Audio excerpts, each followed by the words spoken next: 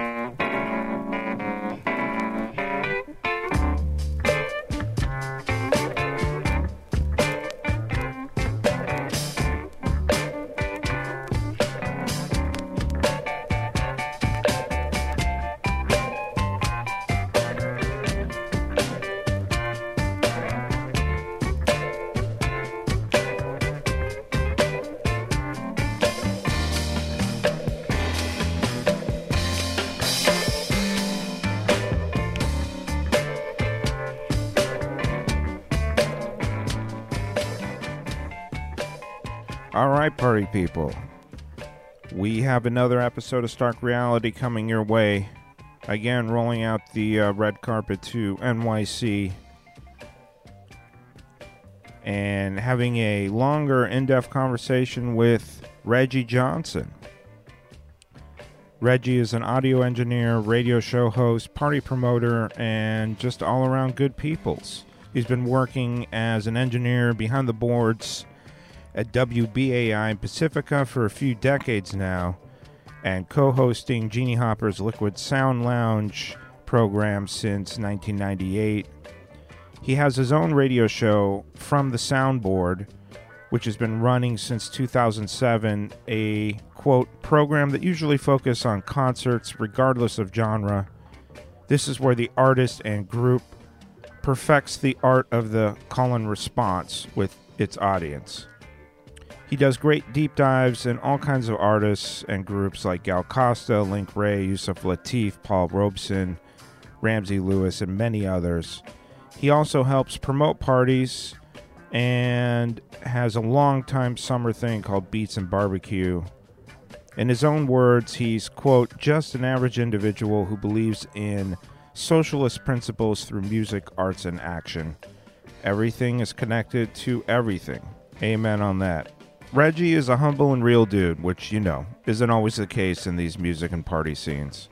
We start talking about classic parties in New York, like The Loft and David Mancuso, Paradise Garage, Nicky Siano, Turntables on the Hudson, and, of course, Liquid Sound Lounge, where Reggie got to start promoting and getting involved with BAI during that time, and eventually getting his own show.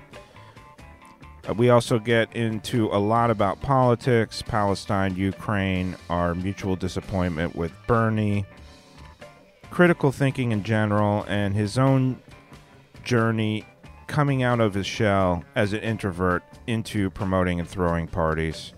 We rap for a while, over 2 hours, so enjoy this longer conversation. And Reggie also gives us a nice tasty mix of vintage African funk to accompany.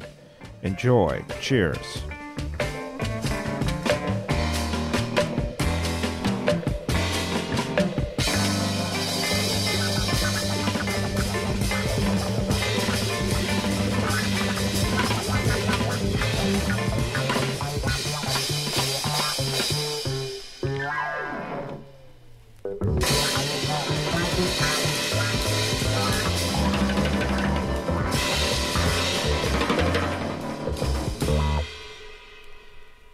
Though I'm still at work, but I'm doing this, so this is not considered work because I'm actually looking forward to it. Well, you know, we won't tell anyone. So we won't tell anyone. Don't worry. Oh, man. Yeah. Reggie. Yeah. Hey. It's nice to have you. Yeah, man. You know, it's nice to be chatting with you after, I know I was talking about this for a while, but you know, I was just looking at your last video on Facebook because you do that sort of summer barbecue and beats. What exactly is that called? It's called Beats and Barbecue. Something I started back in 2007 and it was originally it was meant to be a way to promote a bar's a friend of mine's bar, and which ended up being something a lot bigger than I would expected. It was really cool. Is that I just had the idea of like doing like a gathering where it would be a cookout for people that actually want to tolerate each other with each other, and then it just blew up that way. The, I would have to say since 2019, there was things, whatever normalcy was back then, clearly is not the case since then. And there was like 2 years of like limbo. I did it one time last year because I had to move the party to a new venue, but was looking forward to like creating a full season this year. But again, family issues. My mother, she was like dealing with her own health issues, and of course, I had to help out the best way possible. I And mean, you didn't have to, but you did. I did. Well, here's the backstory. The venue where I was going to do the thing, it kind of shut down, and it was exchanging hands. And so, what was supposed to been promised that the venue was going to open up in July, well, it's still not open. So Because it was you just, know how those things go. You know. yeah. And also, we just know that that was me. That was the universe saying, "Nah, bruh, it's not going to happen this year," because Well, what I was going to say is you had a saying in there, which is, pretty apropos, which is life gets in the way of life. You know. life gets in the way of life. Yeah, sometimes you have the best laid plans ahead of you until life tells you, "Nah, we got something different for you. We got a different itinerary for you," and that's what happened. Um, again, as mentioned in the post that I put up, the one thing I am looking forward to is this upcoming Turntables on the Hudson 25th anniversary party, which I'm actually pretty excited about. Yeah, big Um, shouts to Nicodemus, Nappy G, that whole yeah, crew who have yeah, been yeah, doing it for obviously many years. yeah. Even longer than 25 if you really want to count Yeah, it, but well, if you want to include, well, that's right, because if you want to include, what was it, Organic Grooves? well, Organic Grooves was Sasha's thing. That's But right, that was I Sasha. think they played that, but Nicodemus was part of Giant Step. He wasn't That's right, like I think the original three DJs were like Smash, Jazzy Nice, and Chill Freeze, but he came on pretty soon after that. And right. then, of course, Nappy G was in Groove Collective. Well, you can't forget Mariano. And Mariano, yeah, shouts to Yeah, you can't. Mariano, Yeah, exactly. because I knew that. Yeah, so that was just, and it harkens back memories because I know that the first time that the whole moniker of turntables of on the Hudson was conceived was on a rooftop, and it was over at Chelsea Piers, and a big rainstorm happened, and then when everything cleared up, it was definitely a summertime thing because when everything cleared up, I remember Regina, Nico's sister, I Oh was yeah, talking to shouts to her her. I about, love her. She's awesome. yeah, and we was talking and saying, I don't know if anyone's going to show up. And then I just happened to walk over to the hockey rink and I said, Regina, I don't think you're going to have a problem with that. What do you mean? There's a line going outside the parking lot. What? Outside the parking lot? I guess we need to get ready. I said, I guess so. Yeah, yeah. I mean, because yeah, the frying pan days. I mean, that was one of those real golden parties in New York for a Oh, yeah. while when they Yo, were yeah. killing the frying pan, and then they had the pier and the boat, and I think they had Yeah. like as much as like three different areas going on at one Oh, point, and yeah. yeah, no, it's a legendary party for sure. So yeah, It shouts is a out to those legendary guys. party. you It know. is a legendary party, and I was so happy that they was able to took advantage of the branding and just like took it around the world. Just like turntables on the Caribbean, on the Cayo, on the Yangtze River, and etc. I think turntables on I think on the Manges, which that whole concept as well. But I just love that concept. It was always to me it best represented a Mediterranean style party, and they brought that energy. They brought that positive energy there, and it was just great thing. And when Nappy G added himself into the mix on that one, that just added more to the thing. And yeah, it's just it's you know I think there's something to be said about reflection and just think about what has happened in the past and correlate that with the present. And there is something to be said about, yeah, this is how you go far. Well, I This think is I think in party scenes, it's especially if you spend a few years in New York, it's to me it's impossible. Even if these parties come and go, these spaces come and go, they're kind of like weaved into the fabric, and they kind of lead into other things.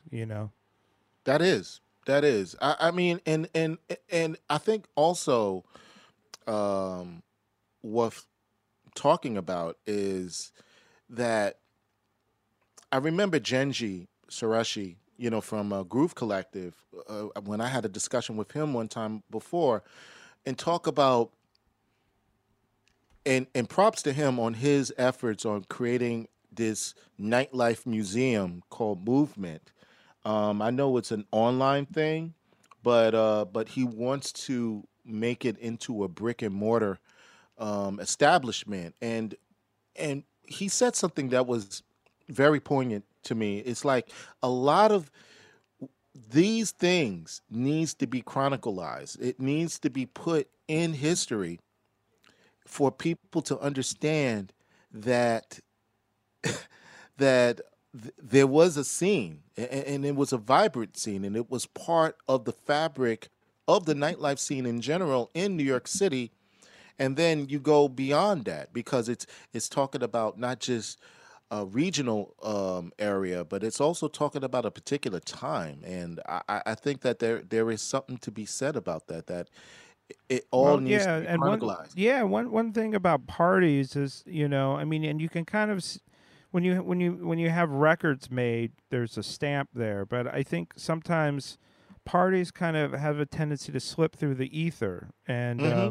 and then obviously, those classic parties like say Larry Levan at Paradise Garage, like, they'll kind of get immortalized later on, so that people kind of understand, or Mancuso's The Loft, of course, and but I think there's also just so many parties that kind of slip through the cracks, That's true. and that's why I think what you're saying is kind of important, because if you weren't there, maybe you heard about it, but it's like, yeah, it's kind of hard to describe to people sometimes, and obviously things change, like vibes change too. Right. So Right. sometimes someone might be not fully getting like the importance of some of these parties at the time.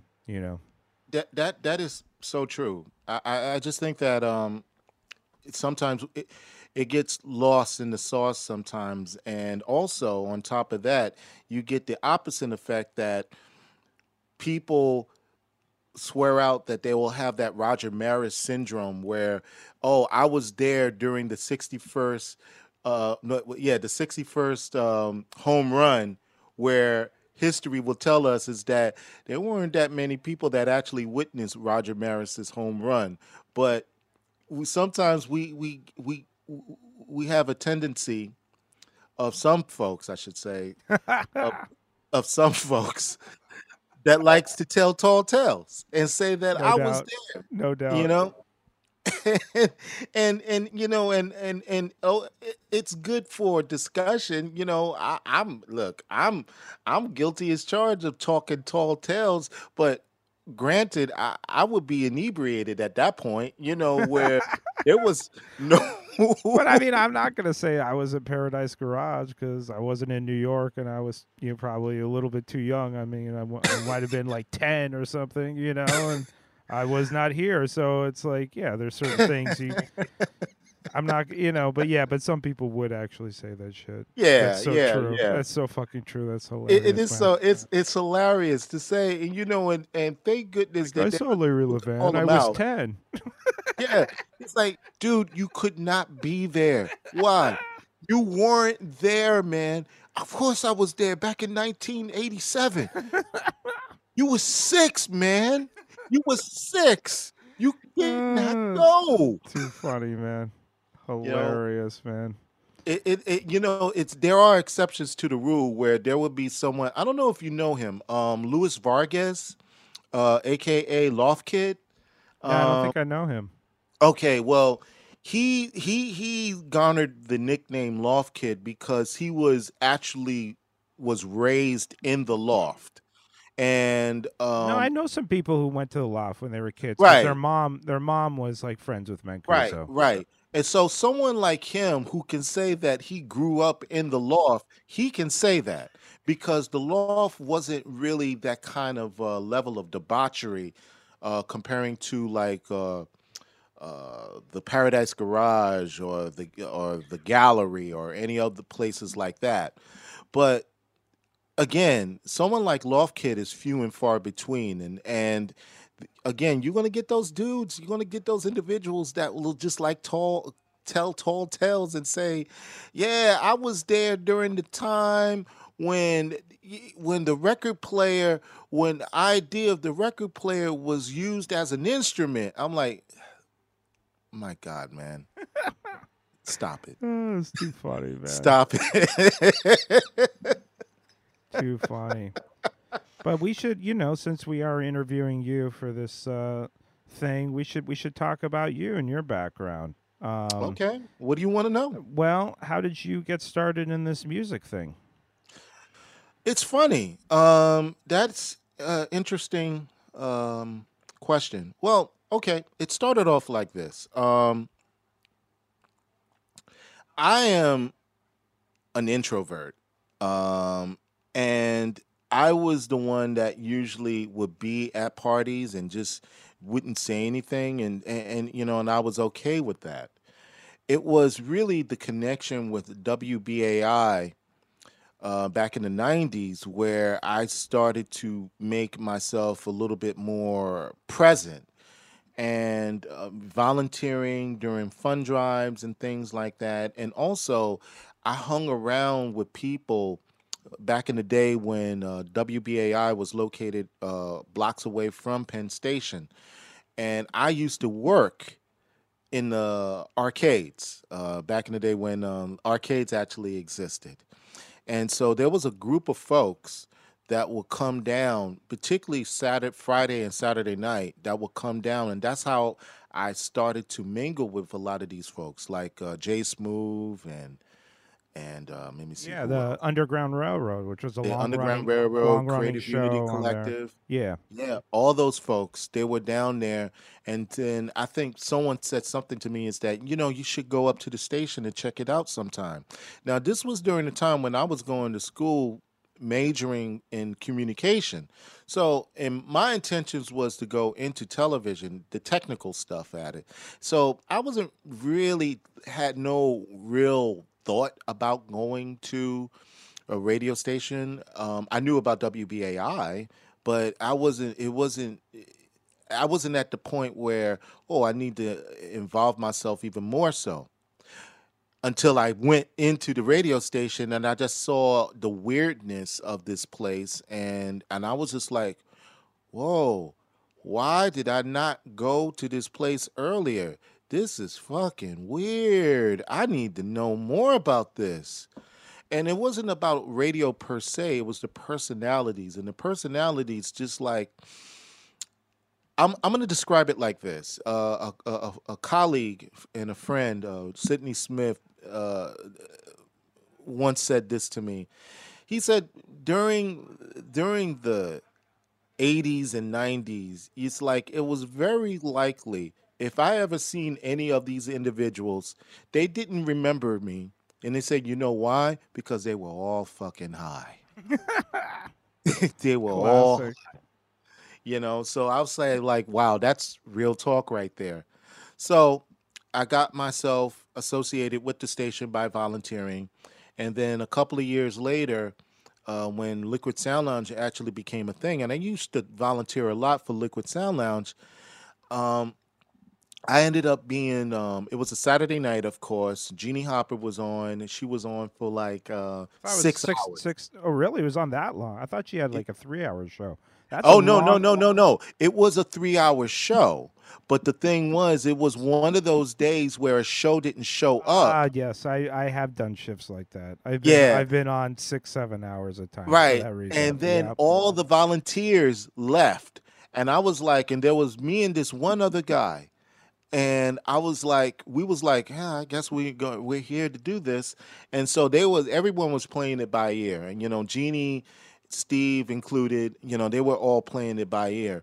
And by that time, really got to know each other better that way. And that's when Jeannie said to me, hey, I know I see you a lot in the clubs. I see you don't really say anything to anyone, but you enjoy the music. Hey, do you want to, like, would you be interested in promoting some things related to Liquid Sound Lounge? And I'm like, and usually I would have said, no, no way, I wouldn't do that. Why would I put myself into that? But that day I said, that would be interesting. What, like what? And then that's when she would tell me to go to this place, this place, this place, this place. And that forced me to become more communal. That forced me to become more verbal. And lo and behold, out of all that, I ended up having a personality. Well, of And course of course you I do. ended up No, having a but I mean, it's personality. interesting, like what you're saying. I had no idea about that whole background. Like, Yeah. and being an introvert, it's kind of like it must be a trip. But I think there's something to be no. I think there's something said about the music that you could at least go and focus on that if you weren't necessarily connecting with people. But Well, that was the the nice thing. thing about like real music scenes is, instead of like someone being stuck up about it, they're kind of like, oh, okay, this person's cool, and it can be kind of welcoming in that way. It was, and in me understanding the music, and I wasn't involved with like the internal politics of this crew here versus that crew there. It really gave me the advantage, at least for people to see me as being more virtuous, more honest and Yeah, sincere because of you what do I was meet doing. a variety of people in the club world for sure. Yeah, Variety of personalities. yeah, Not of I mean, and not sometimes they'll have really good music taste, but not necessarily be the best people, or also right. just a lot of competition, a lot of cliques.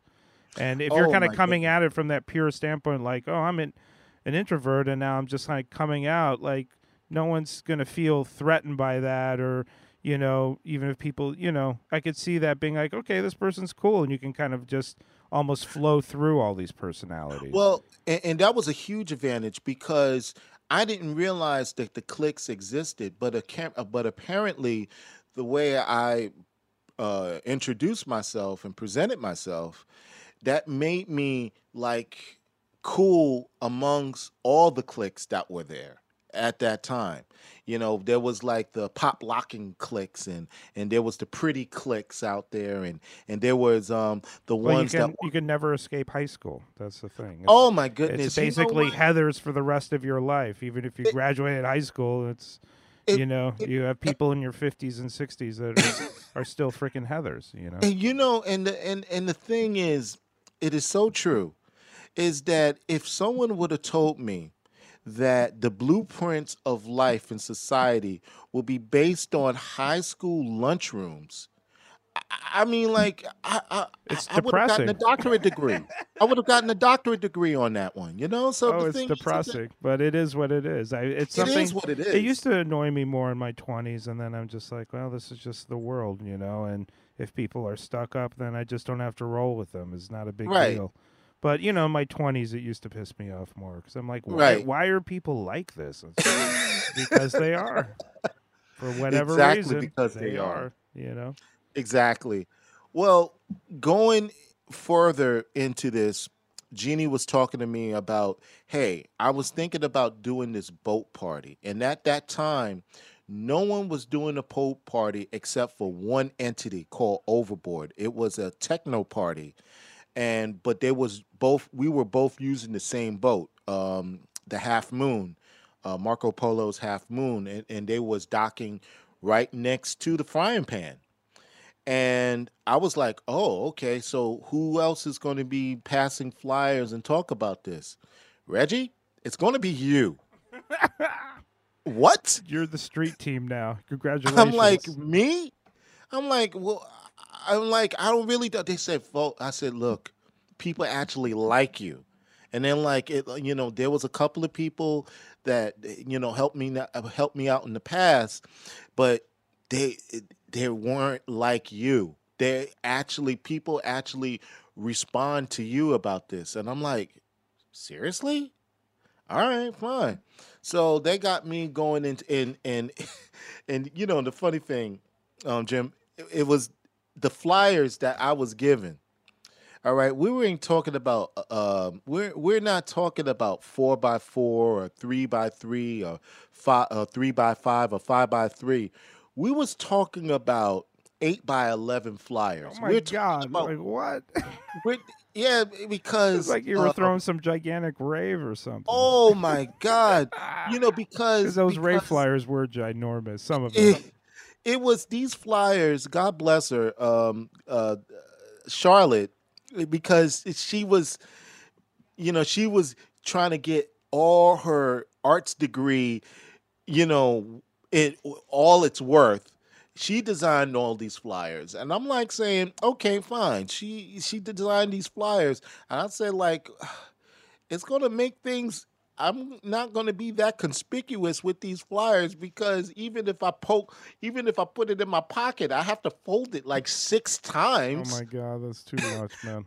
But anyway, long story short, I ended up passing out these flyers, and to my surprise, there were people that showed up, and I was like, oh wow, people showed up for the first time, and this little boat ended up was like selling out. It was just Yeah, selling she out. she did those boat parties for a long time, and yeah, the more I think about it, she was because now it's obviously a thing. It's like a Right, whole established industry, and you right, have different styles of parties, and there's the docks on the East 23rd by the right, South Street Seaport, up right, by right. the Circle Line one. It's like a whole thing, but yeah, yeah. Thinking about it, like yeah, she was pretty early on that concept. Well, the thing was is that once I started to garner more confidence and speaking in front of a mic, I kept advocating this point about Jeannie. We got to talk about that. This boat party, we're the first. We're one of the first. Because I said I was starting to understand the nature and the dichotomy of what people are and like these cliques are. I may be cool with all these people, but at the end of the day, cliques will prevail and they will take credit for anything that they want. But Jeannie didn't want to do it. So I took the initiative and just said that, hey, we're the first. I just want to let y'all know about this. We're the first. We're the first about this. And that's when I noticed that there was some changes in attitudes when it came because it was like I never been well, it was for me, I was speaking of it as a matter of fact.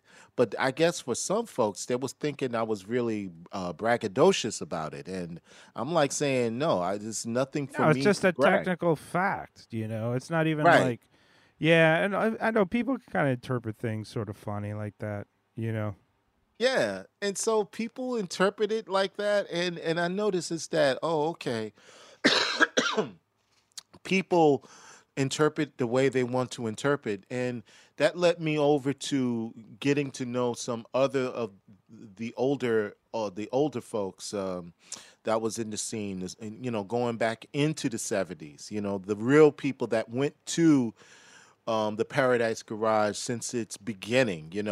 Right. Some folks, I mean, that's um, the nice thing about being in New York, and right? we're still in this age where you can meet people who did go to all these parties, went to the Loft in the 70s and 80s, and Yeah. gallery or whatever. I mean, it's nice to see Nicky Siano like getting his flowers a little bit more these days, because I Yeah. mean, he's another one that was, throwing parties from the very beginning. I mean, when was the first gallery party? Was like Well, 73, 72, or right. something like that. And So and and it's and nice that these people are still yeah. alive and still playing records. He's still killing it. And worth noting is that out of the Mount Rushmore of DJs in New York City, if you want to say Frankie Knuckles, David Mancuso, Larry Levant, and Nicky Siano is the only one left. That's true. Yes, that's very true. That's Yeah, true. and it's always good to talk to these people. I remember at times where I started to notice, okay, who would the influencers? I'm like, okay, oh, that's Mel Sharon, the founder of West End Records. Okay, fine, cool. Oh, there's Tom Moulton. Okay, and so there was a running joke that I had with Mel Sharon where I keep saying because he never remembered my name, but I do remember that he always kept mentioning Jeannie, and so I would just say, "Hey, Mel, Jeannie says hi," even though she never did. but but but that triggered him. That was like saying, "Oh, that got me into saying this." I think once a couple of years got into play, he started to get. He said, "Yeah, yeah, yeah, I know." Jeannie said hi, and I said, "Whoa." You didn't give me a chance to finish what I was going to say, Mel. I'm like saying I was going to say hi, but he got it. It was good. It was good. I mean, but Hilarious, man. he wasn't sweating it, but it was kind of funny that it took some time to do that. But I Well, always loved the these fabulous stories. people, they meet so many It people. was amazing, man. I mean, No, and that's cool, man. That's really dope. I love talking to these people, and I wanted to know about you know what was it during the time when they were younger and I think that I scored a lot of points with someone like a Mel Sharon and a Tom Moulton because I was serious. I wanted to know about what was it because as we mentioned before, I didn't go to the Paradise Garage back in 1977 because I was 9. Okay, so I could not go. I didn't know anything about the Paradise Garage, even though I found out later in life that my uncle went. Oh, wow, Um, that's wild. which was crazy. But I found out about that like 20 years later, and he would tell me stories about that. I'm like, dude, why didn't you tell me this earlier? He said, I didn't think that anyone would be interested in that. I was like, oh God. I said, look, we need to talk, man. You really you holding back. You holding back on a lot of valuable stuff, man. We're supposed to be good. We're supposed to be cool. You're not you withholding a lot of valuable information. I want to hear your perspective, man. Yeah, no, for You sure. know? For sure. Because you And, were talking about like parties earlier, it is. It's like kind of going back to those kind of right. really, now they're absolutely legendary parties. So then, as you said, like who was actually there? It is kind of special to meet the people that went there, that were Mm-hmm. involved with it, of course, Mm-hmm. you know. And that led me into this road of like trying to find out the backstories, interesting perspectives of these things, and I took that whole sentiment and created a show out of it for myself, separate from the Liquid Sound Lounge. But it wasn't just with dance music per se. It was dance music was in the mix, but I wanted to like go all over the place because I was inspired by someone like Mancuso when we talked, when the last time I talked to him, and was just saying about understanding music is to understand culture. and understanding the culture is to better understand that person's version of humanity. And that was something that I always remembered when someone like a David Mancuso, when we had to talk, and I'm like saying, "Oh wow, we're having a serious discussion here." I'm like, "This is kind of cool." Okay, I'm like, Yeah, he's there's like, something to be said about bonding with your musical heroes and having those kind of like conversations. It is a really amazing feeling. It's like, oh wow, here's someone that's just so OG, and then you're having some really good insights. That's awesome. You well, know. and also worth noting is that Mancuso, and what I particularly I will always have a special place for David Mancuso for me, because he when he came to New York City, because he's originally from Utica, New York. When he came to New York City back in the late 60s, his place of finding out the world around him was WBAI. He was a avid listener to WBAI. That's wild. I He did will, not know that. yeah, he would tell me all the time how much he would be enthralled and listen to someone like a Bob Fass.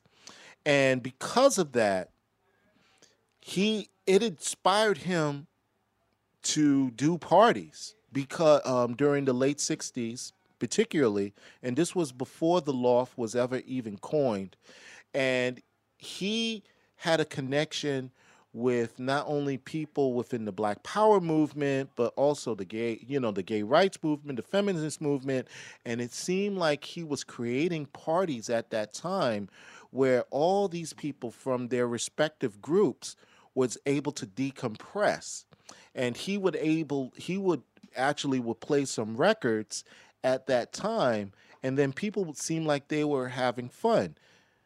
And because Mancuso himself wasn't really working at that time, he created a job out of creating this thing that would start on Valentine's Day, 1970, and it was an invite to David's Loft, which would be the very first party of the Loft, what it's now known as. So I was like saying, wait a minute, this is like almost first full circle. It's like David Mancuso was inspired by WBAI to do what he has been doing, you know, throughout his entire life and beyond that. And here I'm talking to him about WBAI and what is his inspiration for doing that. And I'm like saying, wait a minute, this is totally full circle. And I just found that fascinating. Yeah, I mean, essentially, and I think that's really important too for people that are activists and out there and dealing with this very fucked up world and trying to make a change that Right. you know you kind of need a chance to dance and decompress and have a good time because how do you have that inspiration to keep going when the world is so warped, Yeah. especially in the US and in the West, and Yeah. so that's why those spaces are actually they're really important, and it's kind of like Extremely. that's really cool. I didn't even know that side of it, and even all the stuff he was saying about the music with the culture and just being like being a respite from this world or whatever the term is, from just all the bullshit for those. I mean, it's kind of cool that he was very forward thinking back then for He was. feminists and gay rights and all those movements that were kind of coming to the forefront. Eh, eh, Obviously, like the Black Panthers and the Young Lords and right. Stonewall and all that stuff. And really,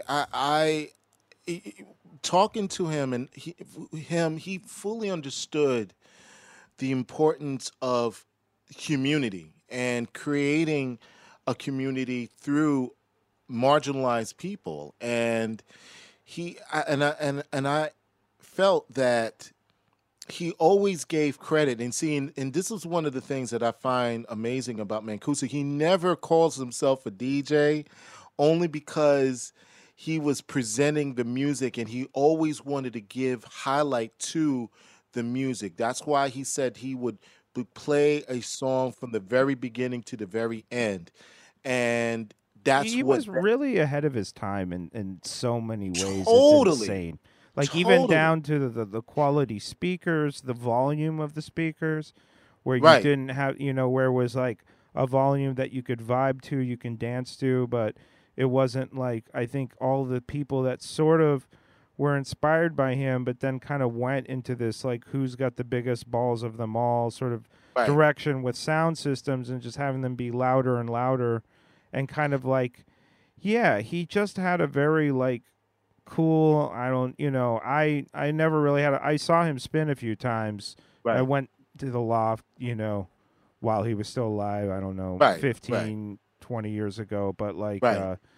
you know yeah, it's just that whole ethos. It's so different than what you know of in club culture. Like, Mm-hmm. the ego, like a DJ being like, yeah, I'm the best, and you're playing other people's music. And then Right, even the concept of just playing so loud as a way to kind of almost sell the music that you're playing. Be like, you can hear it, you can feel it. Where he is like, I love all this music. I'm not even the person who made it, so I'm presenting it. I'm presenting it on a really nice. It's almost like people are almost, after going full circle with all these clubs, have kind of come back around to that concept now. That's how right. far ahead of the time he was, Uh, that people are And, like, oh, yeah, we should have listening rooms and we should have right, really nice speakers, not just ones that are super loud. And, right. it's just, yeah, I mean, he's a very original It person, was, and he led a very modest life, and the only time that he put serious money into anything was the sound system, and you're right because he usually have like again oh my goodness, why I'm blanking on this man's name. um oh my goodness, I well, he there was so many people that helped him on the sound system. And in fact, the person, if I ever remember the name of the person, which is oh my god, this We'll is so we'll we'll edit this embarrassing. part too. Right, this I'm is so kidding. embarrassing. Coney Island. Let me see, Coney Island. Now it's in my head, and I have to. Let me see, bumper Yeah, do cars. it. Go Yeah, Google bumper it. cars. I mean, Okay. we could edit this part or not. We'll Uh, see. You'll find out sound later. system. It's because it's so known. In fact, one of 1,001, Richard Long. Richard Long. My Dun dun God, dun. There you Richard go. Long. Richard Long. Richard Long was actually one of the original sound designers for the Oh, I Loft. didn't realize that Yes. because I just know He, him. It was like he has those like classic systems, right. Well, he was in the beginning stages of creating those classic sound systems. He ended up creating a sound system eventually for the Paradise Garage and Ministry of Sound and so many other places. And Richard Long was one of those people that really understood the science of sound, and he and Mancuso would collaborate on, I want the best clarity of sound without the music like bleeding your ears, and It's a that's something genius that he has concept done. that like I said, even to this day, people are still learning that one. So it's just insane that he was basically one of the first parties of that and just already had that concept going from the start. Yeah, It's it's crazy how prophetic that is. It's just yeah. wild. And that's the thing. And to this very day, if you go to a loft party, you'll still find that level of ethos in that party today, where you can hear the party. I mean, you can hear the music, and you can hear the music in its clarity, but it's not overwhelming. And you can actually have somewhat of a audible conversation while the music is playing. And the thing is because he knew that the concept of the whole thing was the entire experience. It wasn't, the music had a big contributor to that whole experience, but it wasn't the exclusive thing. And because the people had to be there, the food, the Yeah, he had ambiance, food. No, I mean all the other you things. like what you're saying now with like bringing those groups together. I mean, because it's like a party that's very community minded off the start, as opposed to a party be like, we're the best, kind of Right, thing. right, It's sort of the antithesis of that. It's more like, let's get all these people together and have a good time, and it's not about me, even if I'm the one throwing the party and has this great concept.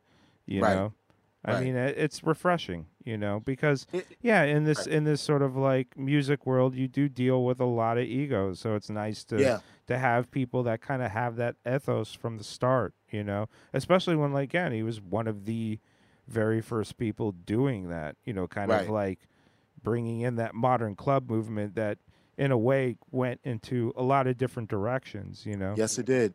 Yes, it did. But I mean, But I was really glad that able to converge and find people like Jeannie Hopper, who was yet another person who was like minded and understood the backstories and wanted to create events that was definitely within that vibe, that wanted to be an extension of inspiration of the loft, so and for me personally, when I created my party back in 2007 for Beats and Barbecue, I wanted to do something that would have been an extension of that. It was inspiration.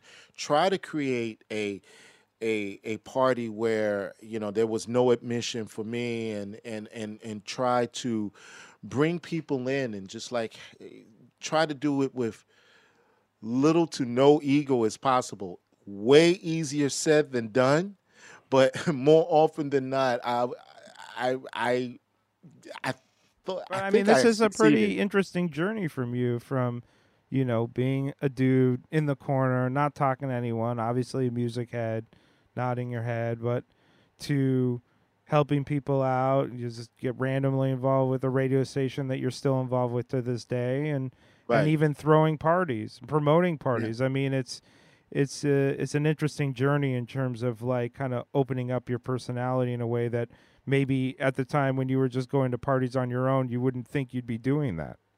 I certainly did not. Not even close. I certainly did not. I would like, oh well, maybe I'll get invited to this thing, and more often than not, sometimes I'm like, hey, why don't you come to this thing? But I kept to myself and mind my business. Enjoy the music for what it was, and then thank the DJ, thank the organizers, and then leave and call it a day. I wasn't one of those folks that wanted to like, oh, I need to do this. I need to know this person. I need to know that Right, person because right. I wasn't really interested. I mean, like I said, if I'm going to be sincere and real about this thing, I shouldn't. Yeah, it's good to know who is in charge of what, but to say that I know this person for the sake of saying that I know The this politicking, person, politicking. I'm like, what is the point? I Yeah, mean, like, what is the point? I'm like, I'm not scoring any points out of that, yeah. No, and no. and and that's what ended up being that way for me. I just like that kind of reminds me the first time when I went to the Winter Music Conference. Oh Jesus, maybe it's over 20 years ago. Um, where I just saw that kind of attitude times 10. Oh yeah, that I mean, I went to Winter Music Conference at least 10 times from like say the Right, late '90s into right, right, right, probably the late 2000s. That's when I started like maybe checking out, maybe like early 2010s. But yeah, I mean that those parties were crazy. I mean, it was fun, but sometimes it was just like even yeah. trying to get into some of these parties because for a while they were doing it the same week as spring break. Oh my God, And I yeah, remember that yeah, because all like a lot of the European DJs and UK DJs just saw it as like a sort of vacation, like a work vacation, because all the labels would be there so they can network, and everyone's in Miami and the weather's nice. But then they right, would just get these insane stacked lineups that if you wanted to fly all those DJs out, it would cost a right, fortune. But since they're all there, And Right. I remember even like when the Broken Beat, like the West London vibe, and they would Yeah. just have like everybody. And it's like, you'd be lucky to see one of those DJs every once in a while, you know, but they would have like everybody playing at the party in the drum and bass parties. But I mean, but then I remember trying to go there and it would be like 5 deep trying to get in, and it's like, man, you guys don't even know who's playing. You're just trying to go to some stupid party. I really want to go to this party. Right. It's just, it was just like, I mean, it was a good shit show, but it was also absolutely a shit show at times, and just, Oh my goodness, that is so yeah. true. So But I true. had a lot of fun out there, and even like hanging out all night, and then hanging with some local friends, taking me to the dog track flea market and scoring cumbia records after being up all night and getting a slice of rustic pizza or something. 'Cause Yes. all the Yes. restaurants were $18,000, so it's like, Yeah. getting lots of Yeah. sandwiches at La Sandwicherie and like, the Yeah. Cuban place, and just trying to do Miami where, it's not costing you a zillion dollars and you're having a good time and trying to get into the parties you want to get into, Oh my goodness. But it Yeah, was that is super so fun. true. Super So fun. true. So true.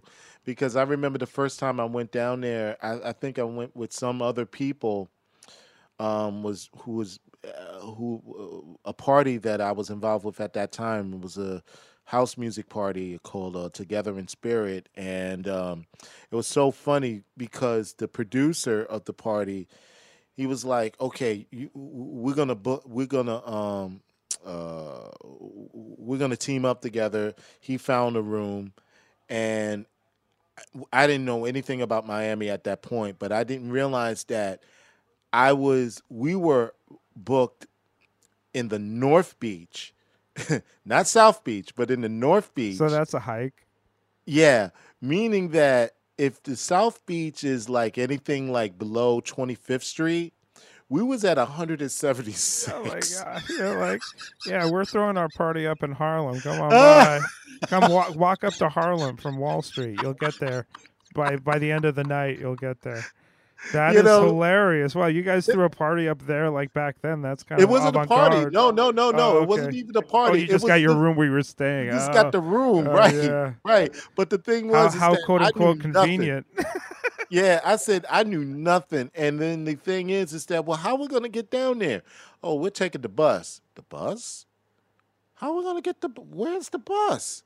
And so that's where that's where I was really learning how to function in Miami. And by the second time around, I say like, okay, I learned my lesson on these things. And Yeah, yeah, and- yeah.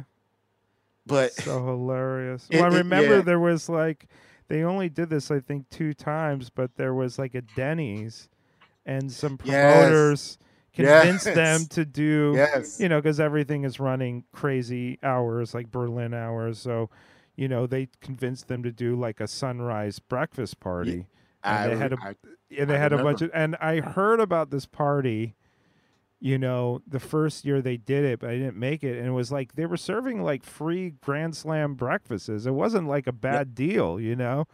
And It wasn't. they had drinks, and it's like maybe the manager at Denny's like, oh, this will be a big money making opportunity because all these people are throwing money in all these clubs. So I remember we were out, and then it was like 6 in the morning or something, six Uh-huh. thirty. Like, "Lou, we got to go to this Denny's party because when are we ever going to go to a party at Denny's?"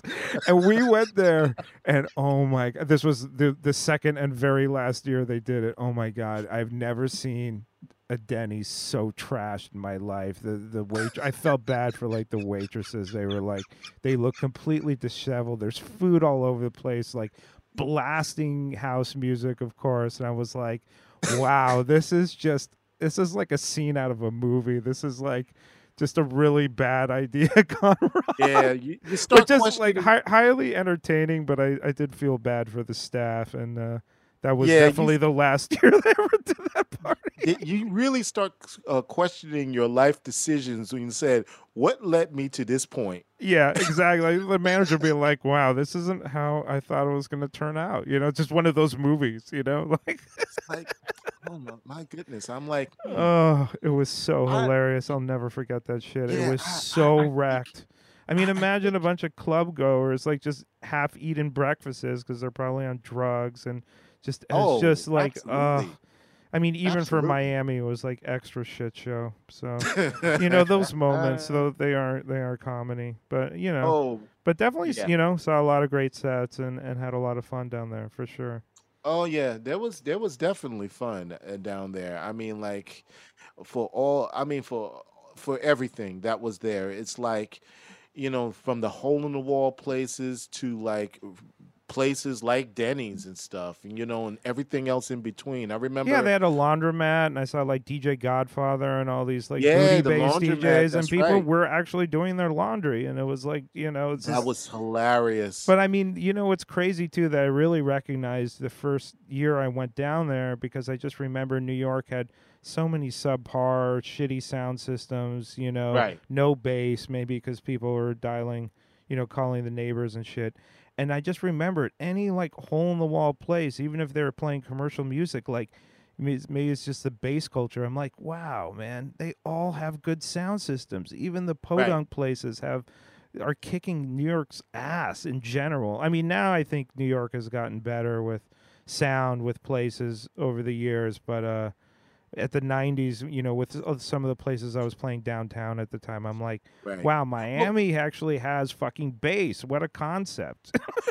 I remember there was this one place where DJ Minx from Detroit was playing, and it was a dive bar, straight up dive bar. I think it was somewhere, it was on Collins Avenue, and I think it was somewhere on 35th Street. Oh, so it was up a little bit off the It strip. was up a little bit, but it was a small. But anyway, it was straight up dive bar, and you saw the regulars that were there.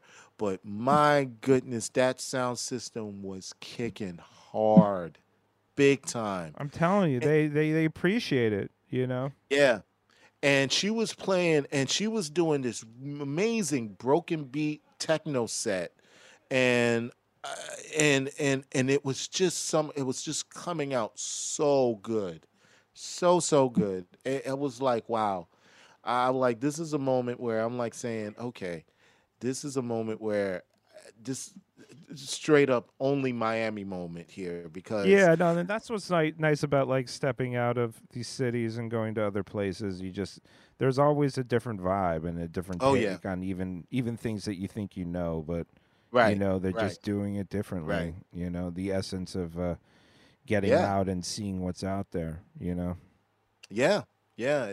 That is something worth noticing, and again, yet another thing to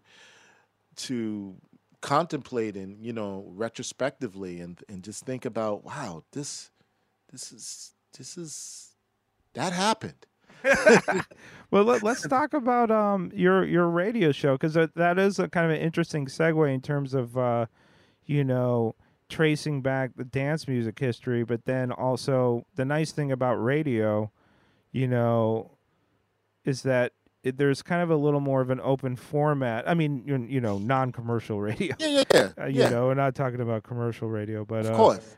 there's just an aspect where you don't have to necessarily keep people drinking, and you can kind of go and just do your own thing, and Right, that's how I started DJing, and that's why I've always kind of been drawn to it, and I feel like I always will want to have a radio show because it kind of keeps me back to that ethos where it's like, yeah, I like avant-garde jazz. I can't necessarily play it at a club, but right, I still love these records. I want to have an outlet to play these things, or right, even just like the concept of your show, which I think is kind of cool, is that you do these deep dives.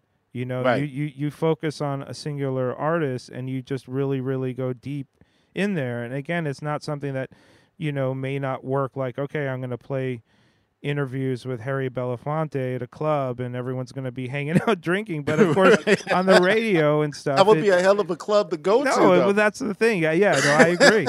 I agree.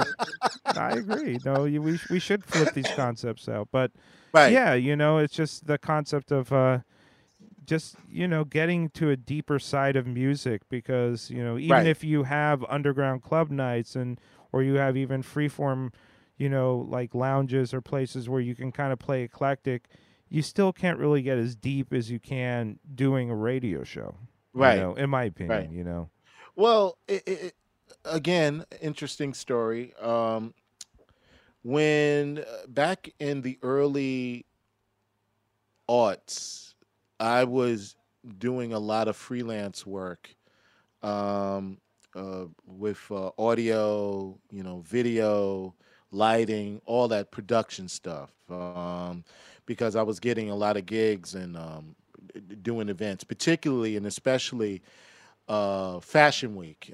Somehow I lucked out to Nice one. work, yeah, to work There's out. money in them hills. Oh, yes, it I was. never really was connected, but I knew people do. I'm like, how do you get those gigs exactly? Yeah, It's not exactly I lucked advertised. out, man. Yeah, no, I that's just good. Yeah. Good for you, Well, man. here was the thing. When I was setting up sound, setting up the microphones and the speakers and all this, and snaking wires and stuff, I met up with this guy who was this old school sound engineer. Um, and I found out that he used to work for KPFA in Berkeley, California, and he also used to work as the sound guy for Bill Graham's events. The promoter from San Yeah, Francisco. yeah, of course. That's wild. That's crazy, Yeah. man. And so I got along with him immediately because you just picture this guy that sort of looks like Tommy Chong with the white hair and the long beard and stuff like that. Mad coherent, even though people may mistaken him as like a stoner. I mean, he did partake, but But anyone who's pro, that's the thing. You know that they may look like they've done like 100 hits of acid a day, but they right. actually do know what they're doing. Oh yeah, Otherwise, they wouldn't be in the game still. absolutely, absolutely. So we got along immediately because I was telling him I also work for WBAI, and he was like, "Dude, you work for WBAI? Oh, I used to work over at KPFA." I said, "Back when?" "Oh, back in 65 to 71. I was like, that was around the same time I was doing these events for Bill Graham. I don't know if you heard of him." I said, "Dude, I absolutely do Yeah, know who Bill that's Graham like is." legendary. That's crazy. I said, "Bill Graham." He's like, "Yeah, I used to set up the sound for Cal's Palace and Fillmore West and and there was another place he used to do stuff." But he's like, "Yeah, but check this out. I have all these recordings that I was supposed to give to these record labels, but they never responded back to me." And it was like, "Well, what are you talking about? These things that I have, reel the reels, I'm going to transfer them. I'm going to digitize all these things. And I just had all these things and it's taken me such a while to transfer these things. But you know what? I really like you because we seem like we're on the same page on a lot of things. And when I get a chance, I'll send you some of the digital copies that I got." And I'm like, "All right, cool." Of course, weeks later, months later, I didn't even think about it. But then I started to get stuff from the email, and they'd say like, "Hey, yeah, dude, you're like, yeah, remember me from the uh what was it? Oh yeah, from Fashion Week. And hey, here's a couple of these things that he would that I was talking about." And I was looking at these things, and I'm like, "Oh shit, is this? Are you kidding me? Is this Led Zeppelin back in 1967 at at Wow, Fillmore West?" it's crazy, man. And I'm like saying, "Okay, what's the another thing? Pink Floyd? Are you kidding me? Pink Floyd with Sid Barrett? Oh shit! What is this?" And then he just kept sending me these things. I mean, Wow, more that or are less from like like a about 50. soundboard, right? That he had on reel to reel. That's He crazy. had, yeah, it was all from the soundboard, and it was real to real stuff. And I was like, "Oh, I got all these things, and I don't know what to do with this." And then it came to a point where there was a guy that used to do a show here, a doo-wop show, and he suddenly passed away. and that meant that the spot was open. And then here there was this guy who does operations in the late night and was saying that, oh, I'm doing all these things here at this time, and I don't have time to do work. And I said, look, hey, I got these concerts that I would love to air them. I don't have to take every week, but maybe I can alternate the week with you. You're like, really? He's like, yeah. I'm like, okay, fine. So I started to play these things. Well, that's why the name of your show is the name of your show. Well, the thing was this: I didn't have a name of the show yet because it wasn't until 6 months later, and then it was so funny because the program director didn't even realize that I was doing a show until he realized, like, you're doing a show? Did I tell you could do a show? He's like, what kind of show is it? And I told him the concept, and I'm like, oh, okay, that's kind of cool. All right, no, all right, you stay at the time that you're on. And it was 6 months later where I kind of blurted out that said, like, wow, these concerts that I got are straight from the soundboard. And you know what? I got a name for the show. Yeah, I mean, all from the it is so soundboard. simple as that. It really is Yeah. as simple as that. And That's so nice. it just expanded. It expanded even more so. And I found out that there was really, I started to understand the power of streaming, where I would get responses from like places like in London, and for some reason I had a following from Milan, Italy. I don't know why. Well, the thing I is, don't. sometimes when you're on Yeah, wacky hours, but then it actually works out to drive time or prime time radio hours in different countries. You yeah, know. and it was just weird. I was like, for me, it was weird at the time, and I'm like, who would know? Who would do? Oh, I guess that the people that were listening used to be from New York, and they're liking what I'm doing, and once they started to donate money, I'm like saying, oh, okay, then I'll continue on doing this, and it really started to open my eyes about, okay, how to present music, how to focus on, because I really didn't have the format that I had until it was all evolution, and Yeah, yeah, okay, things. Yeah, your show will evolve over time. This is very true. right, If you have some time that you're doing right, it for a while, it'll just go. It's kind of like maybe characters that what writers talk about, where the characters talk to them about what they're supposed to do. They're almost writing themselves. It's kind of like your show will start to kind of almost take on a life of its own. You know. yeah, that's exactly what it did, and then once I started to realize that I don't have to focus on a genre per se, and that was really the liberating thing for me. It's like from all the people that I know, it's going to be either this or that or this or that. No, I'm like, why don't I do everything? I mean, like, why not?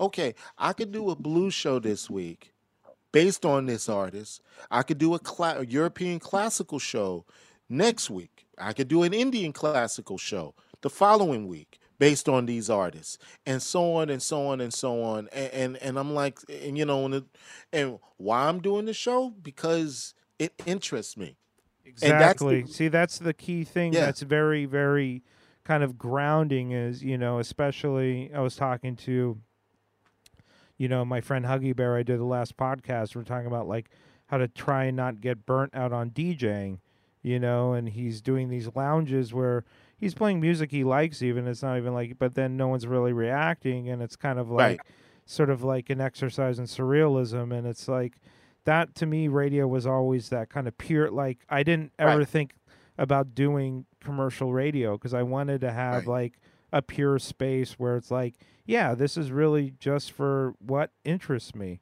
right. and it doesn't have to be like, oh, am I keeping people drinking and am I keeping people dancing? And it kind of steers you away from, oh, but what am I really? Yeah, I want to do like a completely out there show, or, I want to do a show where I might showcase Ramsey Lewis and then showcase Link Ray. And then, you know what I Yeah, mean? yeah. I mean, and That's what's that was cool about it. yeah, yeah, and that's what it was. And it's like, starting to understand, to flesh out even more so, is like, who is this person, and maybe better understanding the person with the background, and with doing a personal background on that. And that's the crazy stuff. It's so funny that you was talking about the Link Ray show. To this very day, the Link Ray show, and this was during the time when I was still on at 3 a.m. in the morning on a Wednesday. That was still my most sought after program. Um, the people that keep asking for it all the time, I still don't understand why that show in particular. I mean, I love Link Ray, but I still don't understand what happened that struck a nerve for folks to be up in the wee hours of the morning, not even on replay, but in the wee hours of the morning, to listen to that show and respond the way they responded. It was just, I just still find it amazing on how, and again, the show that I did recently just on the speeches and the lectures of Harry Belafonte. I thought that was no one was going to listen to that. And then I'm starting to realize, and like, there's a bunch of people listening. Oh shit. There's a bunch of motherfuckers listening. Yeah. And then of course with the streaming and Right. Yeah, you can get the stuff out there, and it's cool, and even like with people like Harry Belafonte, or you did one on Paul Robeson too. It's just like, again, and we haven't even gotten into. We've been talking for a while. We haven't even gotten into the politics, which is a whole other thing that I wanted to talk to you about. It's just those are two very righteous human beings, especially and Paul Robeson really got punished. He was sort of like, they really tried to fuck with him. Oh man, he paid the price, man. He paid the price. And I mean, he was just, and just such a talent, like an athlete too, and a singer, and his politics were insane. It's just, he's just like in another era where we wouldn't be living in such a shitty capitalist country. I mean, he would be one of those OG heroes. I mean, he's just such a ridiculous badass, just insane. The more amazing. you read about, whoa, he did that too. Like, Jesus, this guy's crazy. Yeah, and it was fearless. He was fearless. He was fearless, and he was absolutely fearless. Yep. Instead, he stared at the eyes of adversity all the time, and he said, "Like, that's the best you got. That you need to hit harder, boy. You need to hit harder on this one." Yeah. I mean, he was, and at a time when people were really going after people like that too.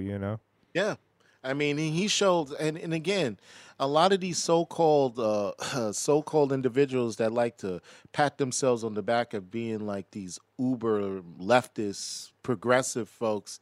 I mean, if they had even 1/5, 1/5 of the tenacity and the gumption of someone like a Paul Robeson, I think we would be all in a better situation right now. Yeah, well, I mean, the thing is that it's, even the left in a very warped society like the U.S. then also subsequently gets warped. Yeah. And it's not even really all that left, and you're seeing it, even currently with like Bernie basically,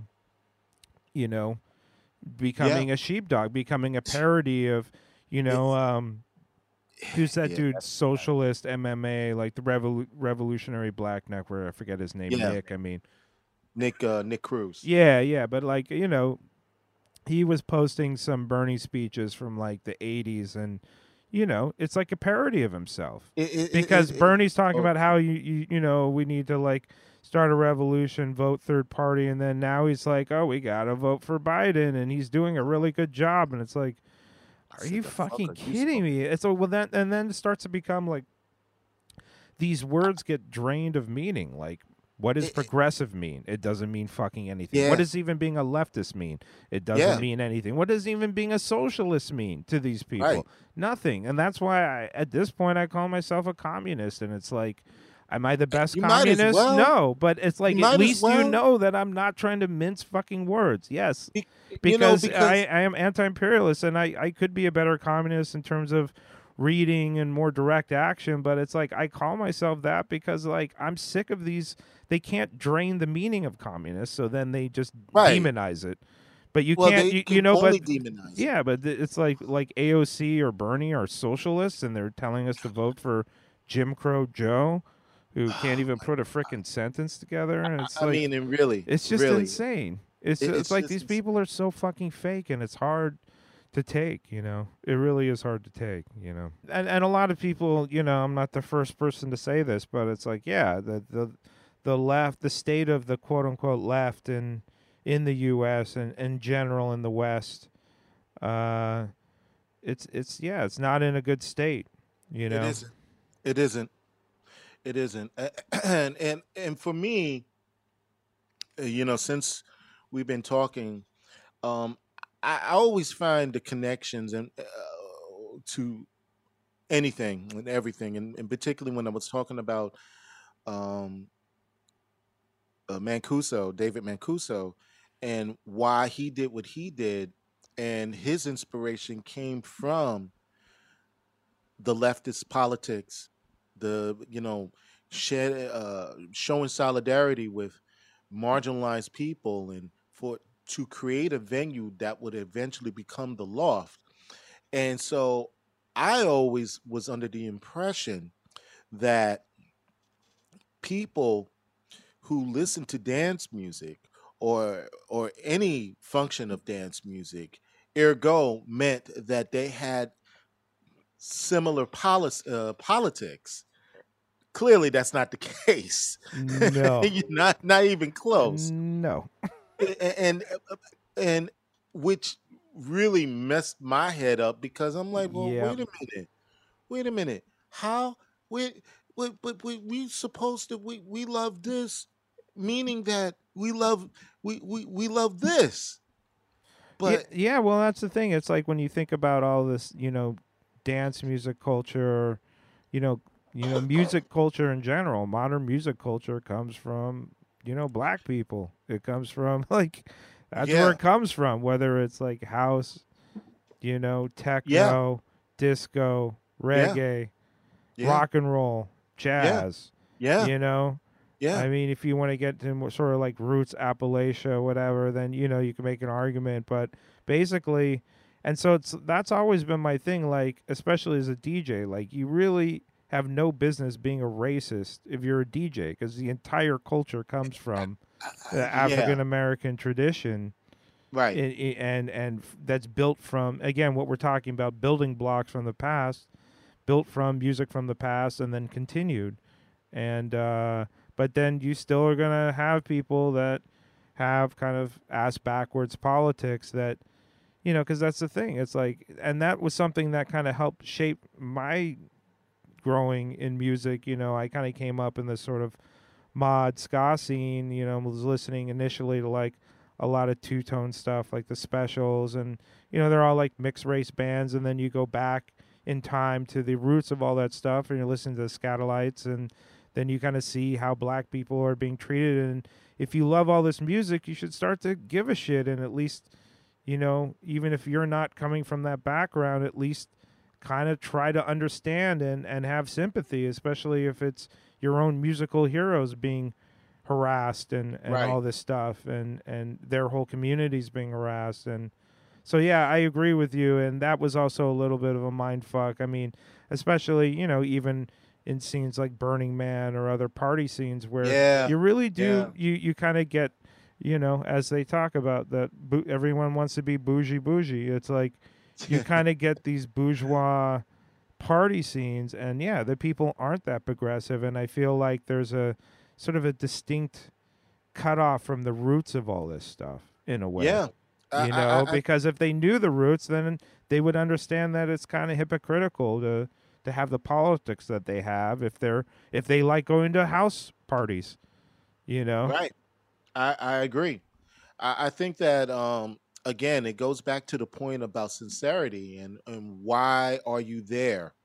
Why are you involved with this sound? And why are you attending these parties? Are you attending these parties for the pure aspect of joy and respecting uh, other people's cultures, or is it just an opportunist Ego stroke. ego stroking? You know, right? And why are you doing this? I mean, the thing is that and again, it is hard for me to interpret why would people who is not for real about this listening to this. But clearly there is. I mean, obviously there is. But it is. I'll be the first one to tell you it's hard for me to conceptualize how can people even be I mean, involved I with don't this. think I'll ever get used to it, but I mean, again, you've seen it enough that you're like, all right, again, this is a thing, but I'll still never get it, you know. No, no. I mean, I understand that there are people that do that, but again, I guess it's just like with people that really don't understand. Oh no, no. Let me rephrase that. That is not willing to understand to dig deep into the reasons of why they're content on okay, this is what is presented to me and that's how it is and I guess this is what it is. Well, with someone like me, I will ask further questions on okay, but why? But not too many people Well, yeah, ask the yeah. I question. mean, I think there's a certain thing, and again, since we're kind of coming, both of us, you know, as on FMU for a million years. You've obviously been on BAI for a long time, and Right. BAI has like FMU is a little apolitical. You know, I mean, it's definitely underground station, but it's not Yeah, doesn't really have the yeah. same quite politics as BAI. But they're both coming from counterculture scenes, and you kind of get that in a way because in digging for music. When you especially there is some stuff that is commercial music that's all right or that comes out on major labels, but as you dig deeper, you realize it is really about a lot of independent labels and a lot of underground scenes. And there's kind of a training in a way. It's kind of funny digging for records that when I did kind of, get past just the general, okay, I'm generally left, but I don't really know what's going on in the world and trying to start to follow that more intensely and you start to realize, oh, I have to dig for media like digging for records because Right. obviously all these mainstream sources are just saying the same thing, but if it's not really jiving and it's kind of bullshit and you can kind of clue on, initially for me, I got on all these social media platforms just to promote parties and Right. also to claim your name because it's kind of like the wild wild west. It's like if I don't get DJ Small Change as a tag on Twitter or Instagram, then I'm gonna have to be like DJ Premier on Instagram, where he has the real DJ Premier, because Right. some schmuck Right. took DJ Premier, but you're like you're not DJ Premier. Right. You Right. know what I mean? But you have to kind of. But so I initially just got on these platforms to just grab the name and okay, here's another place to promote my parties, and it's just interesting because and then you're following DJs and I remember on Twitter there was like actually this joke account that was hilarious. It was called DJs Complaining because it was basically DJs on Twitter being like, "Oh, my flight's delayed in Zurich and da da da." Right. It was like corny ass shit. Like I was supposed to be in first class. It was all these like touring DJs. But you kind of see like, yeah, you follow these guys, and they're like, oh yeah, they might make great music. They're not necessarily the most entertaining accounts to follow. Or I Right. remember I was following like who is it the dude from Def Jam, Russell Simmons or whatever, and Right. he's talking about doing yoga and positive thoughts, and I forget J Zone or someone was like, dude, that dude has done like more cocaine than like the mountains in Peru. You know what I mean? All of a sudden now you're about yoga, and then of course like kind of turns out to be a bit of a slime ball too, of course. Right. So it's like, you follow these accounts, you're like, okay, but then, that's when I started gravitating towards following all these alternative media accounts. And, you're kind of like, obviously, being, again, what we were talking about, I generally was anti racist and generally for peace and all that stuff. Like, but then you kind of start to get like, oh, wow, like Israel and Palestine, wow, this is actually completely fucked up. And then Right. you kind of like, from following these alternative media sources, you start to just realize, wow, mainstream media is just fucked is just insane, It is so because, true. and so So when you true. see something so basic and so obvious and they're trying to sell you like it's complicated or even that you should support this, you're like, wow. And then it really makes you, it really, like, that's the thing is, obviously I still dig for music and I probably should spend more time doing that, but I spend a lot of time because I feel like, wow, there's this whole other side of history. And you just realize, yeah, you just like growing up in the West, growing up in the US, even to this Right. day, you're just constantly lied about everything. And you just have this like bizarro land version of history that isn't even true. Right. And it's just mind blowing because since so much stuff is like hidden, as the more you dig in, like, oh, we committed a genocide in Korea. Meanwhile, what Uh-huh. is it marketed as? The Forgotten War. It's Right. like, how convenient for the people who actually committed the genocide to forget about it. Right. It's just like the arrogance of the fucking West, and you still see it even played out now in was it the Sahel and in Africa and like Right. Niger and now Gabon, just But because they're like, yeah, we're fucking sick of this shit. We're sick of being colonized. But meanwhile, do you even read about any of this stuff ever? no, Never until no, now the no. coups happen, and then it's bad, and the wet, or even Haiti. We're about to invade Haiti again, as it, Yet again. and it's like, how many, Haiti?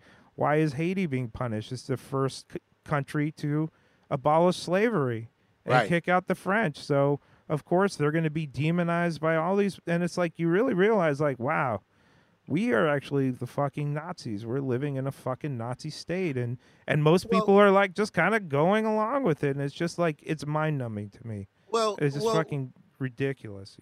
well. That's really a good point, Jim. And what I started to learn is that all of these philosophies that were relatable to the Third Reich, particularly, all of its inspiration came from here. Yeah, You know, it came from from the here. Indian reservations and shit, right? I mean, whether Or how eugenics too, right? Because that was a big thing eugenics, in California in like the 20s, yeah, 30s. Yeah, the thing about concentration camps that started here. That started because that was the inspiration. Jim Crow was the inspiration to all of that stuff. yeah, And also, let us not forget, which I keep reminding people all the time, that Adolf Hitler's, inspiration was Henry Ford. yeah. Henry Ford is a bastard. Henry You Ford is know, not a fucking good dude. Oh he my god, isn't. that guy He is, and isn't. those guys helped He actually isn't. fund the whole, Third Mm, Reich in terms you of like know, the industry and all that shit and IBM and a lot well, of, because it goes back to that corporate shit that like corporates don't mind fascists because the fascists will be like, yeah, we'll make sure you get paid, and they yeah. privatized everything and the workers had no rights, and you Well, know it's not going to affect their balance sheet. you yeah. know, it's not going to affect their So balance they sheet. they the more they, they're down with it until it becomes so morally reprehensible that maybe they'll make some sort of statement or back out. But Well, especially initially, they're fine with it. oh They yeah, they they knew he totally are was a fine with it. fascist. They're totally fine with it. In fact, I found out that not only that Hitler was enthralled by Henry Ford, and he actually got Henry Ford to sign him an autographed copy of his book, The International Jew, which led to Mein Kampf. Wow, You that's know, crazy. that was led to Mein Kampf. And the thing is, if we were really talking, and this is what gets me so burnt all the time. When you hear these asshole politicians out here that's going into their tropes and say, name your massacre, for this week, and they will always say something. This is not what this city, state, and country represents. And I'm like, uh, you may need to learn some history, bruh, Yeah, yeah, um, because this is the reason why something like critical race theory is solely needed, and it should be part of the curriculum, because you wouldn't say some dumb shit like that. But that's the thing that they want to. They basically want to just keep it going. So they want to scrub history, and it's up to you to just actually do the research or follow people that have done the research and they publish it Right. again in these sort of like, sort of like under the radar type journals. Like, I mean, it's like within probably the last 10 or 15 years being on Twitter, it's like that's what's just fascinating to me. It's like, oh, the guy who is the head of NATO and the head of the BND or whatever, the German like secret police. They're Yeah, all yeah, yeah, yeah, yeah. ex-Nazis, and Yeah. Yeah. it's just like, wow, it's just like absolutely fucking insane. Or even with like the Ukraine shit, like Stefan Bandera, like of course the CIA was helping Of him out course. and actually helped. I forget his number two dude actually got him to the States, and they were planning on bringing Stefan Bandera. He was like in exile in Berlin, and they were planning on also getting him to the States too to kind of, and the KGB killed him, before that. Right. But otherwise, he would have been his number two guy. Lived a nice long life in the States, like publishing anti-commie journals and. Yeah. Like Operation Gladio and like Italy, Yeah. like just making Yeah. sure it's like, oh, socialism doesn't work. Yeah, because you basically hire thugs and ex-Nazis, and or even in Indonesia, you killed like, I don't know, hundreds of thousands of Uh-huh. like, socialists and communists. Like you're just determined, and like Right. Cuba's under the thumb of US sanctions, even though they're but how many homeless people are in Cuba? And everyone has health insurance. So that's why it's almost like we can't have these things be out there because the people here are going to demand it, and then big pharma is not going to make the money that it makes, and we're going to Right. have to house everyone. And Right. it's just, yeah, and it's mind blowing. And then like in some of these scenes, like I've been kicked off of parties that I've DJ'd at for 15 years because of my Ukraine posts, because it's It's like amazing. they're wearing Nazi patches, and these motherfuckers don't want to see that they're fucking Nazis. It's fucking unbelievable. And then it's people. This was like Amazing. a fucking sex party. So it's just like these people are like, oh, we're so progressive and blah blah blah, and but some of the people are kind of upset about your posts. Like, they're fucking out of here, man. And then they had the nerve to say, oh, and also you're playing too many hip hop songs with the N word in it. It's like, am I supposed to play the radio version of Snoop Dogg while people are fucking in the next room? Right. Right. Right. Right. Right.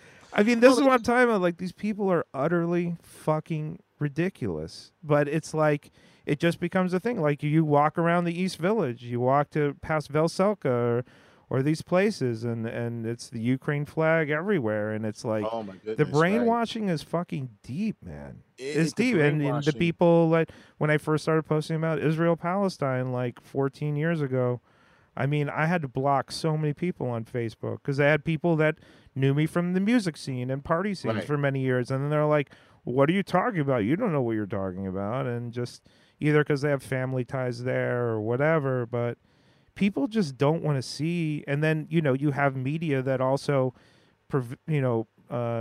presents this inverted reality. So then they could read these articles in CNN or the New York Times, and they're like, "See, yeah, it is complicated," or it sort of Yeah. backs up their cognitive dissonance, and then they never actually have to look at reality. It's crazy, you No. know. No, you're right. And I think what's crazy is that the cognitive dissonance, and it's actually they want to manifest that cognitive Yep. dissonance and making sure that they won't truly put the connections between these things and why things are the way they are.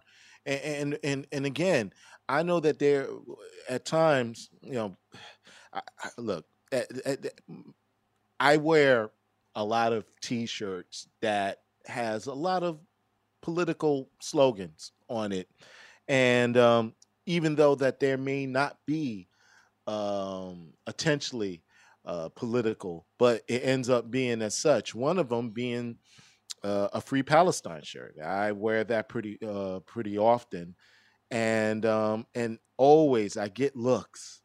I get looks all the time, Well, they're and you then know what? They're angry that you're poking their bubble. Yeah. You're angry that and that's where I feel like sometimes it's like bubble land. Like you're on the outside of the bubble. These people are in the bubble. You're Right. poking the bubble like, hey, you're in a bubble. And guess what? Instead of them being like, oh, wow, I'm in a bubble. No, they're angry at you because they want to Yeah. fucking stay there.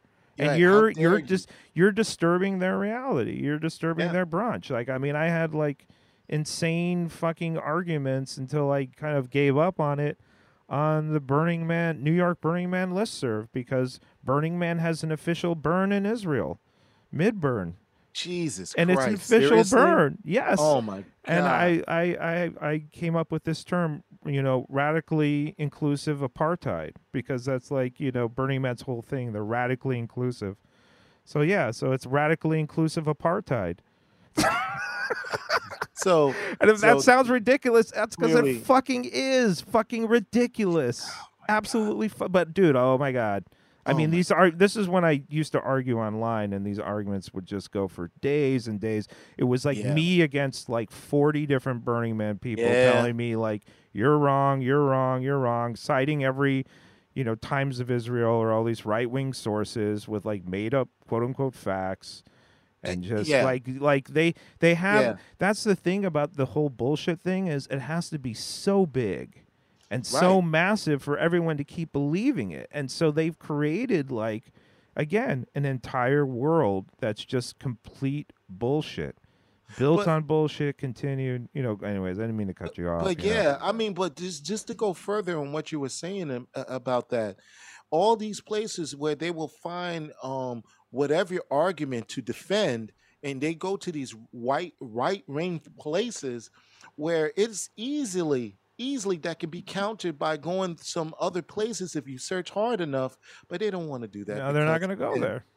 they don't want to go there. They don't want to burst that bubble. They want to continue to say that everything is all right. Somehow, the excuse, the narrative that's always touted is that saying, "Oh, Israel has the right to defend themselves," I and mean, I'm they like come they saying, come up with these fucking I, lines like I, Israel has a right to exist. It's like, what other nation even who even claims this shit? It's I, just I, it's I, utter bullshit slogans. It's just I, bullshit I slogans. I really don't get it because you're saying all the time and say, well, what about the Palestinians? I mean, the Palestine was there first.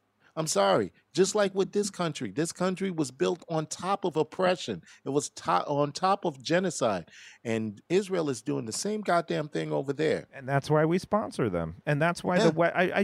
I am like so fed up with like the US and the West. It's like the Ugh. whole Western Yeah. colonization thing. And again, it's really coming out now, even in Africa too. Like these Yeah. deals where they Yeah. basically have all these resources and yet they're still shit poor.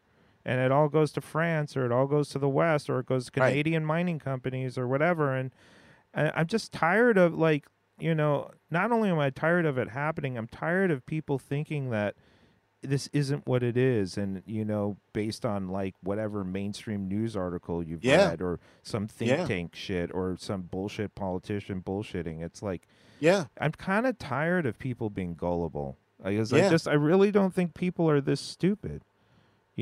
I mean, you're a grown ass adult and you can't see that Israel is a fucking apartheid state. You have You fucking can't even. issues then. uh, You have issues. And Yeah. this does not make me friends. But Yeah. I'm sorry, it's just the fucking truth. If you're a grown ass adult and you can't figure out some of this shit, you need to fucking look at yourself. And you need to I look agree. at the fucking sources you're reading, because fucking A, man, I it is agree. not a good look. I agree. I agree. I Terrible look, absolutely man. agree. And again, and it's getting to the point where it has gotten so bad is that some people don't even care about how egregiously bad it is. Well, And and that's the thing. Apathy and nihilism are right, actually um, an entitled look, because it is. someone like who's in Gaza or in the West Bank with like these pogroms and like these incursions by the IDF, and they don't have time to be fucking nihilistic or apathetic. They're trying to fucking survive. Yeah, And at the very least we can do, if we're living a better life in the West, or at least with less oppression in some ways, even though we are oppressed, of course, too, is just to fucking So solidarity and just fucking, do whatever you can, really. And Which really, is more than doing nothing or more than giving up, and that's really the main deal, is that doing what you can, showing solidarity, because I like to think that whenever struggles that are out there in the world, I identify to any person that is struggling, that is marginalized. I mean, I feel for those people out in Hawaii, out in Maui right now, that they found out Exactly. that their entire town was ended up in ash, and the people that are missing, most of them are probably are ash right now, and yet we're going to talk about them getting only $700 per household, and yet another $35 billion went to Ukraine for what? For What a is it? war that they're going to lose, and they're going to literally kill every fucking Ukrainian. There was like a Right. post the other day where it's like, we're proud Ukrainians in their 50s and 60s fighting to fight. I mean, it's fucking sociopathic shit because they're Because they got no framing it one like, left. oh yeah, They because got they no one. no, because no, and it's funny, but it's not actually funny. It's really It, tragic because really? it's like they fucking have ground through, like, there's estimates of 400,000 people dead. I mean, Yeah. imagine if like 400,000 Americans died.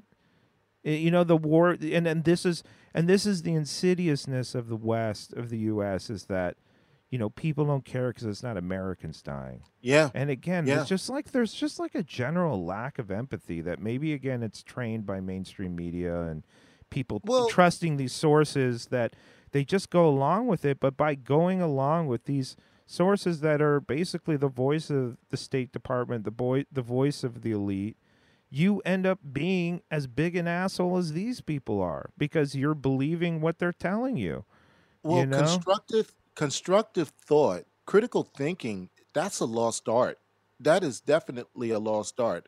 And anyone that has the ability to analyze between, I'm not even going to say right and wrong, but from group A, from group B, then God bless you. I mean, you have a talent, because but but the thing is that we're collectively, there is such an unwillingness to go and figure out even further of what's going on. It's like you can't even, it's like there was a scene, the movie, the Pixar film Wally, and it was showing this futuristic scene of people living in spaceships, and all the people that were there that was living in spaceships. And the only reason why I'm saying this is that they've been on floating devices in these spaceships for so long that they have lost the ability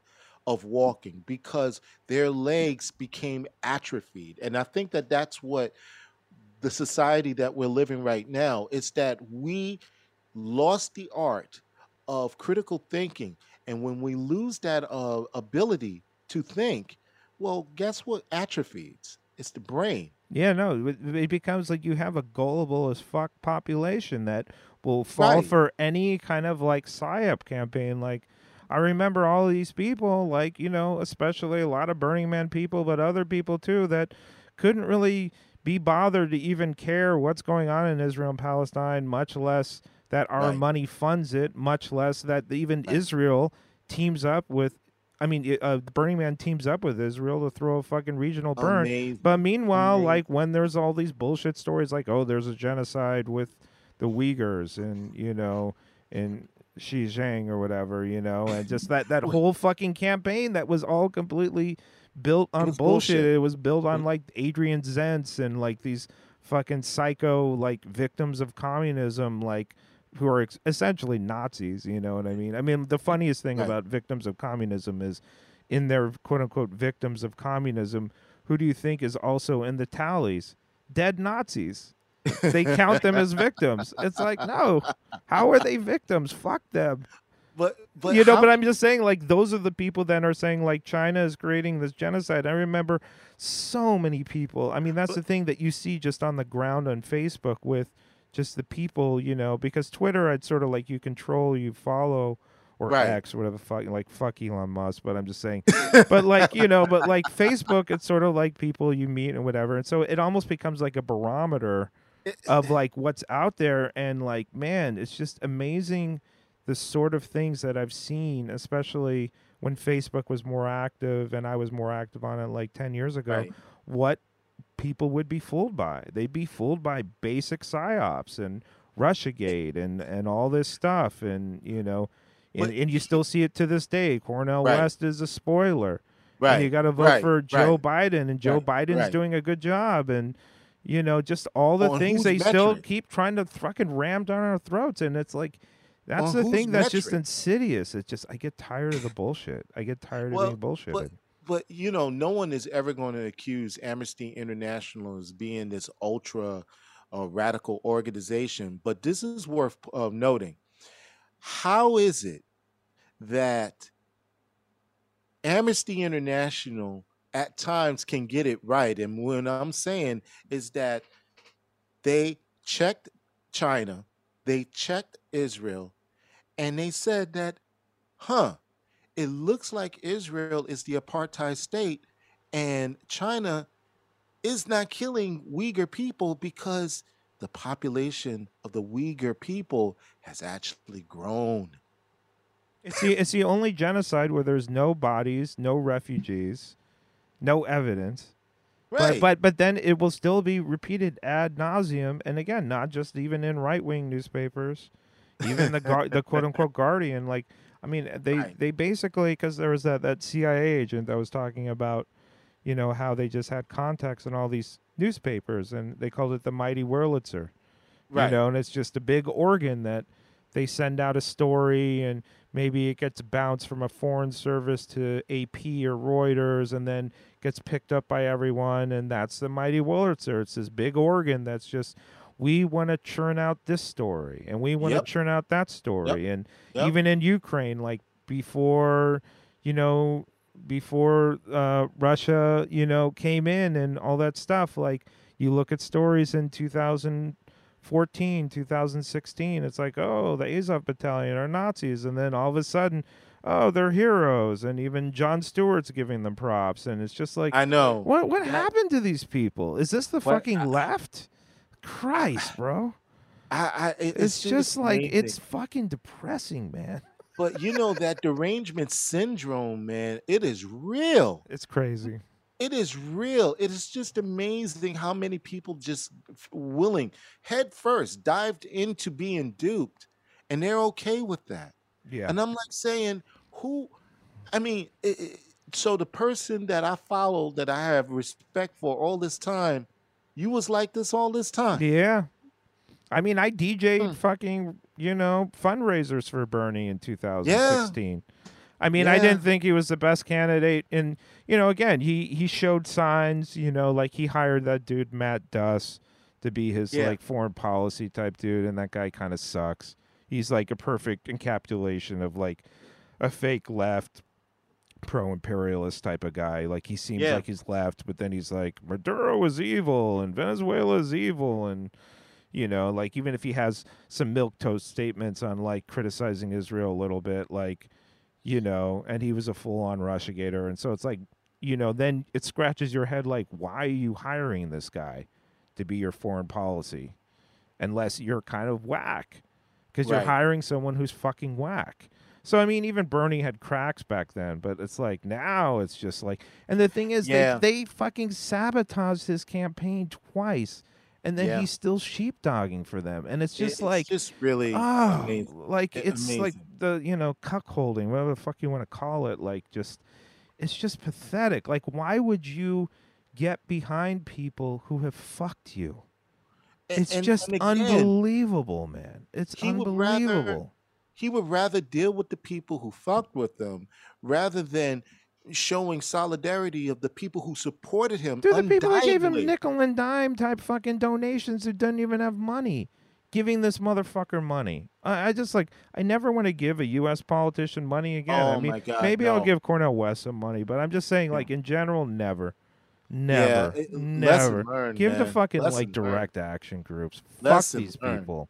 You know, Fuck I these mean, like, people, man. yeah, really, Awful. He took money it's from people that probably did not have a lot of money that were hoping no, for a future. no, And then no. what is he saying? Vote for fucking Joe Biden? Fuck you, Joe man. Biden. I'm like, Fuck really? I you. mean, Fuck these tell the people, man. tell The the dude's a people fucking that. zombie, too, on top of that. He's like a Oh my racist God. zombie. Tell the people that in Maui. Tell the people that in East Palestine. You know, if there are I people. know. You know, Biden didn't even show up to East Palestine. Of course He not. still has yet to show up. Of course not. He still has yet They to show sweep up. this shit. This is the whole thing about U.S. empire and all this shit. It's just rotting. It's just a rotten thing, rotten to the core. You know, you have all this homelessness. You have fucking hedge funds buying up single-family houses so that the rents are just out of control. I mean, the rents are just crazy. I Yeah. mean, it's just, and that is a direct correlation to homelessness because then they won't raise the minimum wage. Yeah. So how Yeah. are you supposed to like live in any city making even like $10-12 an hour, much less $7.25? I was just going to say about the minimum wage is that how is it that people, and I know that this is a narrative that's being pushed out there, but for the life of me, for anyone of those individuals that said that the economy is doing better, has not interact with real people in a long, long time. I mean, And I think that's the point. right, right. Because they're not in the subway. They're not seeing the multitudes of homeless people. I mean, I'm right out now. If I go downstairs outside of the building right now, there is two homeless people that is now sleeping on the benches right now. And I think one of them is a migrant. One of the person is a migrant individual. But, you know, that's neither here or there. But the point being, how can you say to me that everything is all right? Maybe for you, but it ain't for the majority. That's clear. I mean, and for anyone to buy into that narrative that somehow the economy is better, and I'm like saying again, for who? For who? Who's benefiting? Ain't me, ain't you. It's Because crazy. I mean, it's just, again, the lies are so brazen that you're just like, again, it's just fuck off with this. It's just insane, you know? right. Oh, the economy is doing great. Why? Because your stock portfolio is good? While people I mean, like are really. getting driven out of these cities? I mean, you know, I mean, the rents are insane. Right. Insane. Insane. And no one is talking about, hey, there are people that are still on the brink. 7.5 million people in this country are still on the brink of being homeless because, hey, the back rent that they couldn't, for no fault of their own, couldn't pay for during that whole pandemic period, but yet no one talks about that. Just like with the multitudes of people that are suffering in East Palestine and the multitudes of people that are still suffering in Maui.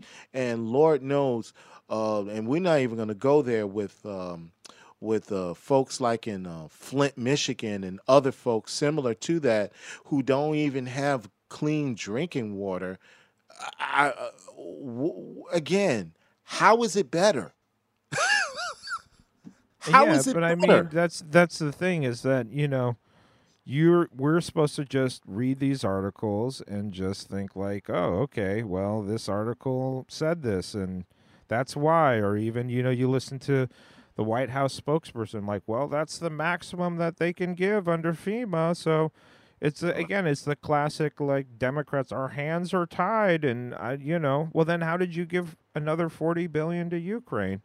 Right. I don't know. It's just, you know, I mean, it's just me, it's just like I don't know. It's, you know, as many people have pointed out, including myself, it's like Lucy with the football. It's like, it how many is. times are we going It to be is. fooled? Right. It It's really just is. it's ridiculous. And they're making the attempt again dead in your face, saying that, oh, you got to vote for this person in order to obtain what is it uh right the right for the women to choose. And I'm like saying, well, dude, you was in the administration, you was part of the administration that saw it lapsed out. And what are you bringing? You didn't go and codify any of this into law, let alone something like affirmative action or anything else for that matter. But you're going to use this as a talking point, as a way of getting votes, And that's and you haven't essentially done and that's anything. essentially the con, is that you have to Yeah, vote for us, otherwise this can be overturned. Meanwhile, they don't do anything again to codify it into law. right. And you know, again, like when you start to pay attention to foreign policy and you care about, not just all of the fucking ridiculous shit going on in this own country, but what we're doing in other countries, the countries that we destroy, the Yeah, fascist states abroad, that we supported ISIS to destabilize Syria, yeah, and all the yeah, fuckery with the coup attempts in Venezuela and right. Bolivia and all these different places. And then you see, oh, Joe Biden is hiring Elliot Abrams, just like Trump did.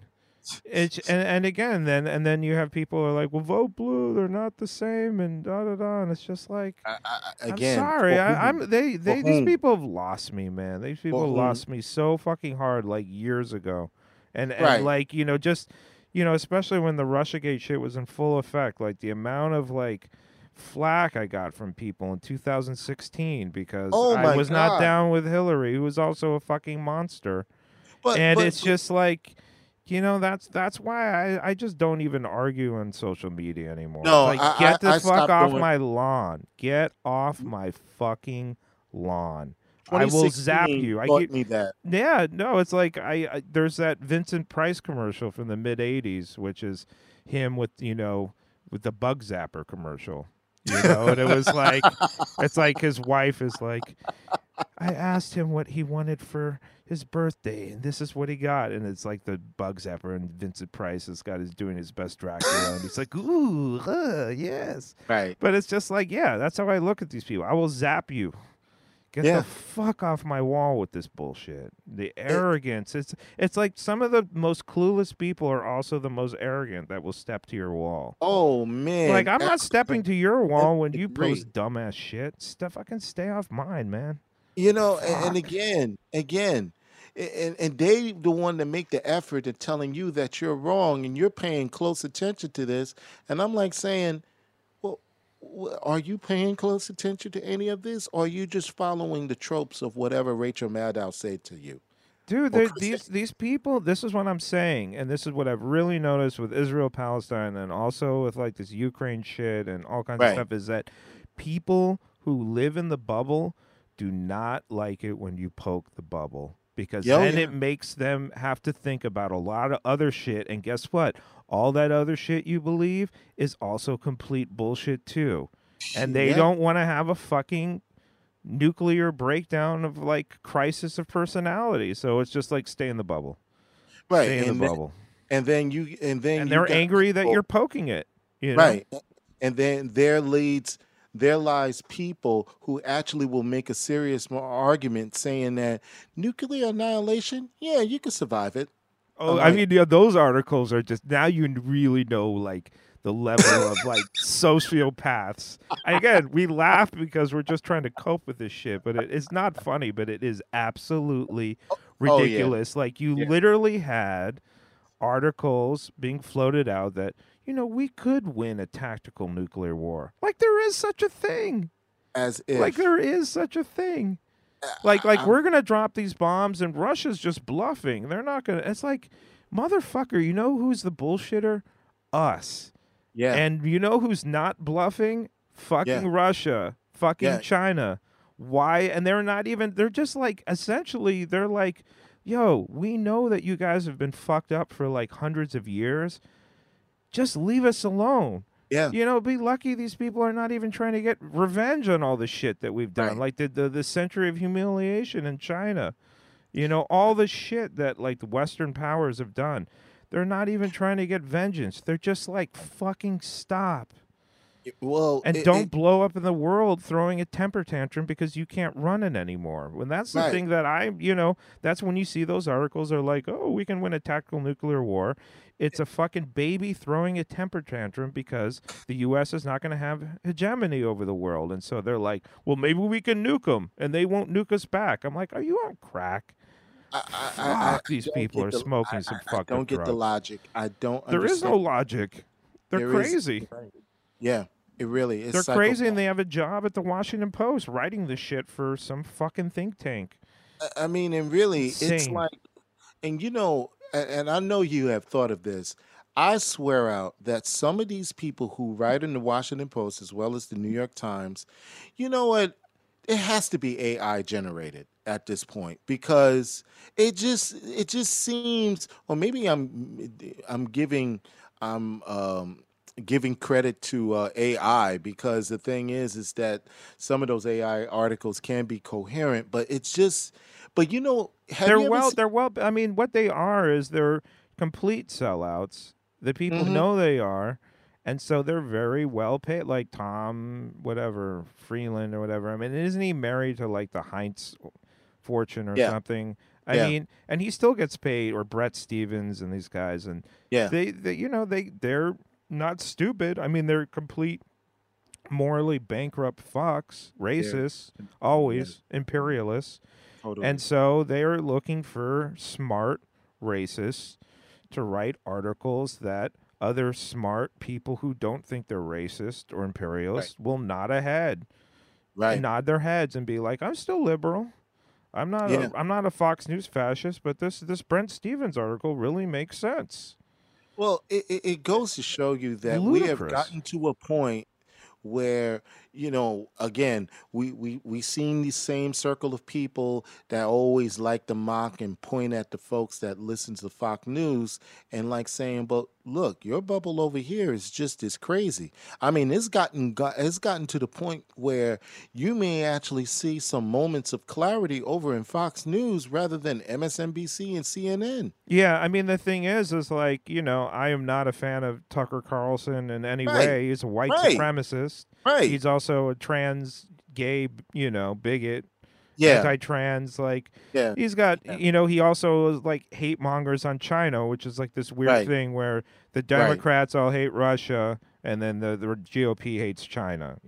right. But because he kind of has that lens of kind of looking at some of the shit, some of his takes on Ukraine have actually, that's what's funny. I end up sometimes watching this libertarian channels, because I've been following a lot of stuff with Scott Ritter, because I find Okay. like his analysis is really good. Yeah, Right. occasionally he'll say a few things I'm not totally into, but he'll get invited. He kind of just goes everywhere that he gets Yeah. invited. So he gets invited on these like libertarian type shows, and the host sometimes again will say shit that I'm not. But I'm just trying to follow what's going on with the war from No, I actually hear you. people who are following it and Right. actually aren't brainwashed by this perspective. And you can get good analysis. You know what I mean? There's You other can. Yeah. things that you can shelve, and like I said, I can't even really fuck with Tucker Carlson. He's too much of a No, racist. no. I And mean, and but I can't really fuck with libertarians in general at all. But right. but yeah, But occasionally these people, because some they are rocking that's broken what. clock moments. Yeah, well, and not only that, it's kind of crazy is that they kind of see through Russiagate, because even though obviously Trump has his major, major, major, major problems in terms of being a human being, but one thing is the Russiagate thing is bullshit. Like there's lots Totally. of things you can indict Trump on, and he's not a good person at all, and he is a racist. I'm not a Well, fan of him, but it's like just because all those things are true doesn't mean that the Russia helped him fucking get elected, and people on the right can see but the bullshit of that DNC type of but game. let us not forget. Let us not forget about this.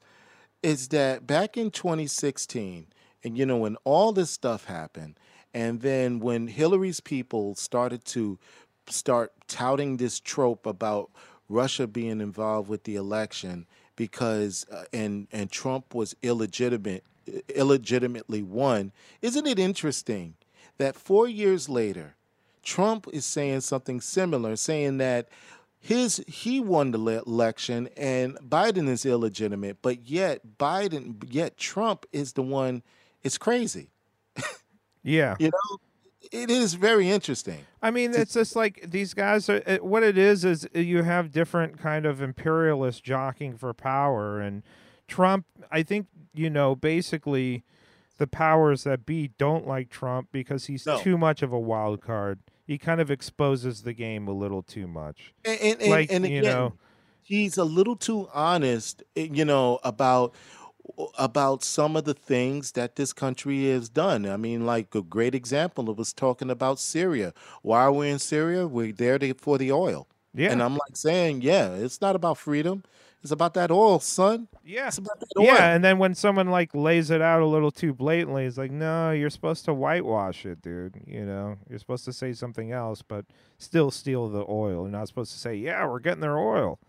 Yeah. You're kind of giving away the cards a little too much, because the whole thing about this rotting Western imperialism is, of course we're pirates, but you're not supposed to say that. Yeah. And there's the audacity that, even someone, a cartoon villain like Trump can on occasion can be forthright and honest, maybe the most forthright and honest he ever has been, because he knows that's what it is.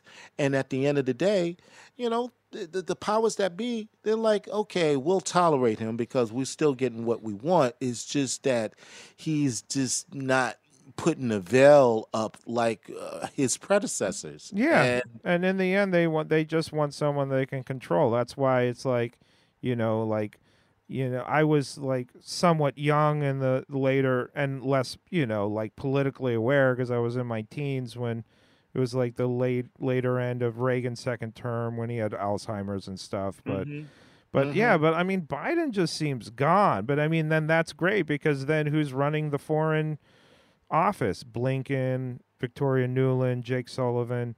So now these people can just do whatever the fuck they want, and Biden will probably just give it a thumbs up anyway, because he's another imperialist, anti-communist, whatever. So it's like they are like, great, we have someone we can. And I mean, what's just amazing is they're really running him for a second. Like, is he going to be alive 4 years from now?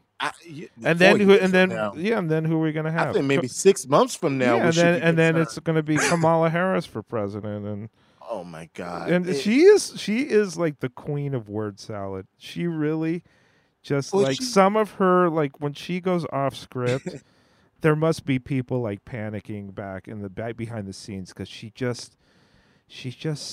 sounds again like she's kind of on drugs, like she's on some Xanax or something. I don't know. Yeah, definitely. It's like she'll just say the most shit. It's like she literally will go on for several minutes, and it's like, what did you just say? Like nothing. Like literally. I'm like, she's the queen of word salad. Insane, again, dude. she's out of her mind, man. She dips heavily in that Pinot Grigio,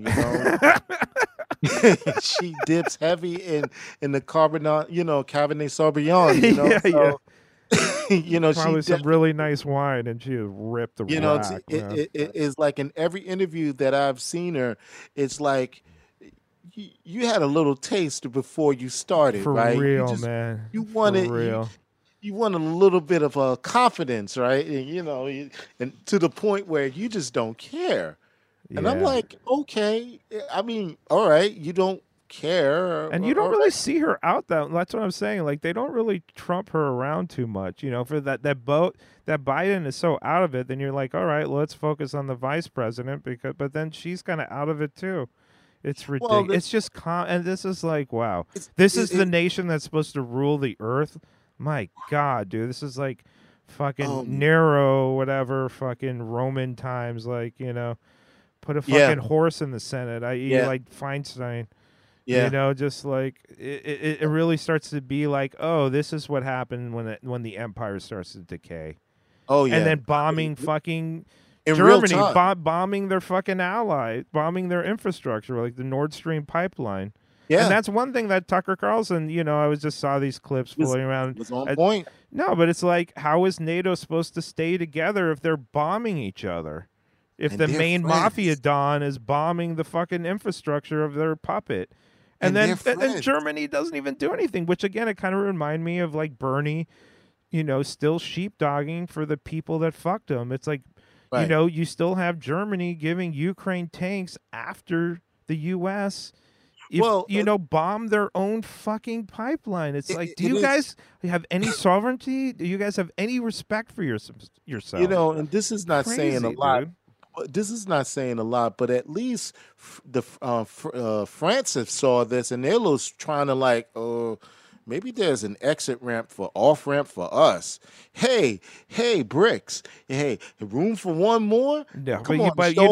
but with their little fucking games in Africa. Well, one of the things that I thought was a pretty dope thing. I don't know if it's like official or not, but like any country that's sanctioning another member of BRICS is not allowed to be in BRICS. You Right, know.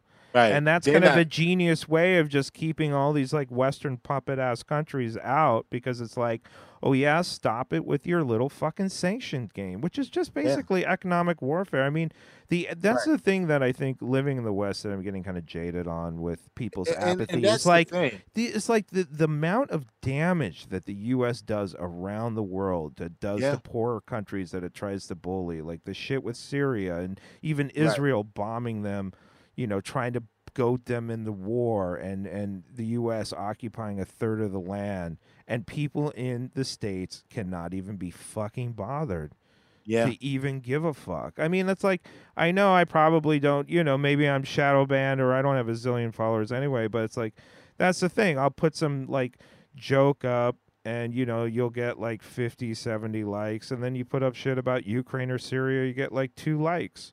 And I know I, it's not very exciting news and it's not very fun, but it's like, this shit is legitimately so fucked up. It's hard. It's just, it again, is. boggles my mind, and I'll never get why people don't care about this shit. I will Well, never get it. and You I know? mean, it's the same thing for me. I mean, look, I'll put up a picture on my cat friends or dog friends, and I get 100 likes. But anything related to Sudan or Yemen Yep. what's happening in Chile I get nothing. Yeah. I get nothing.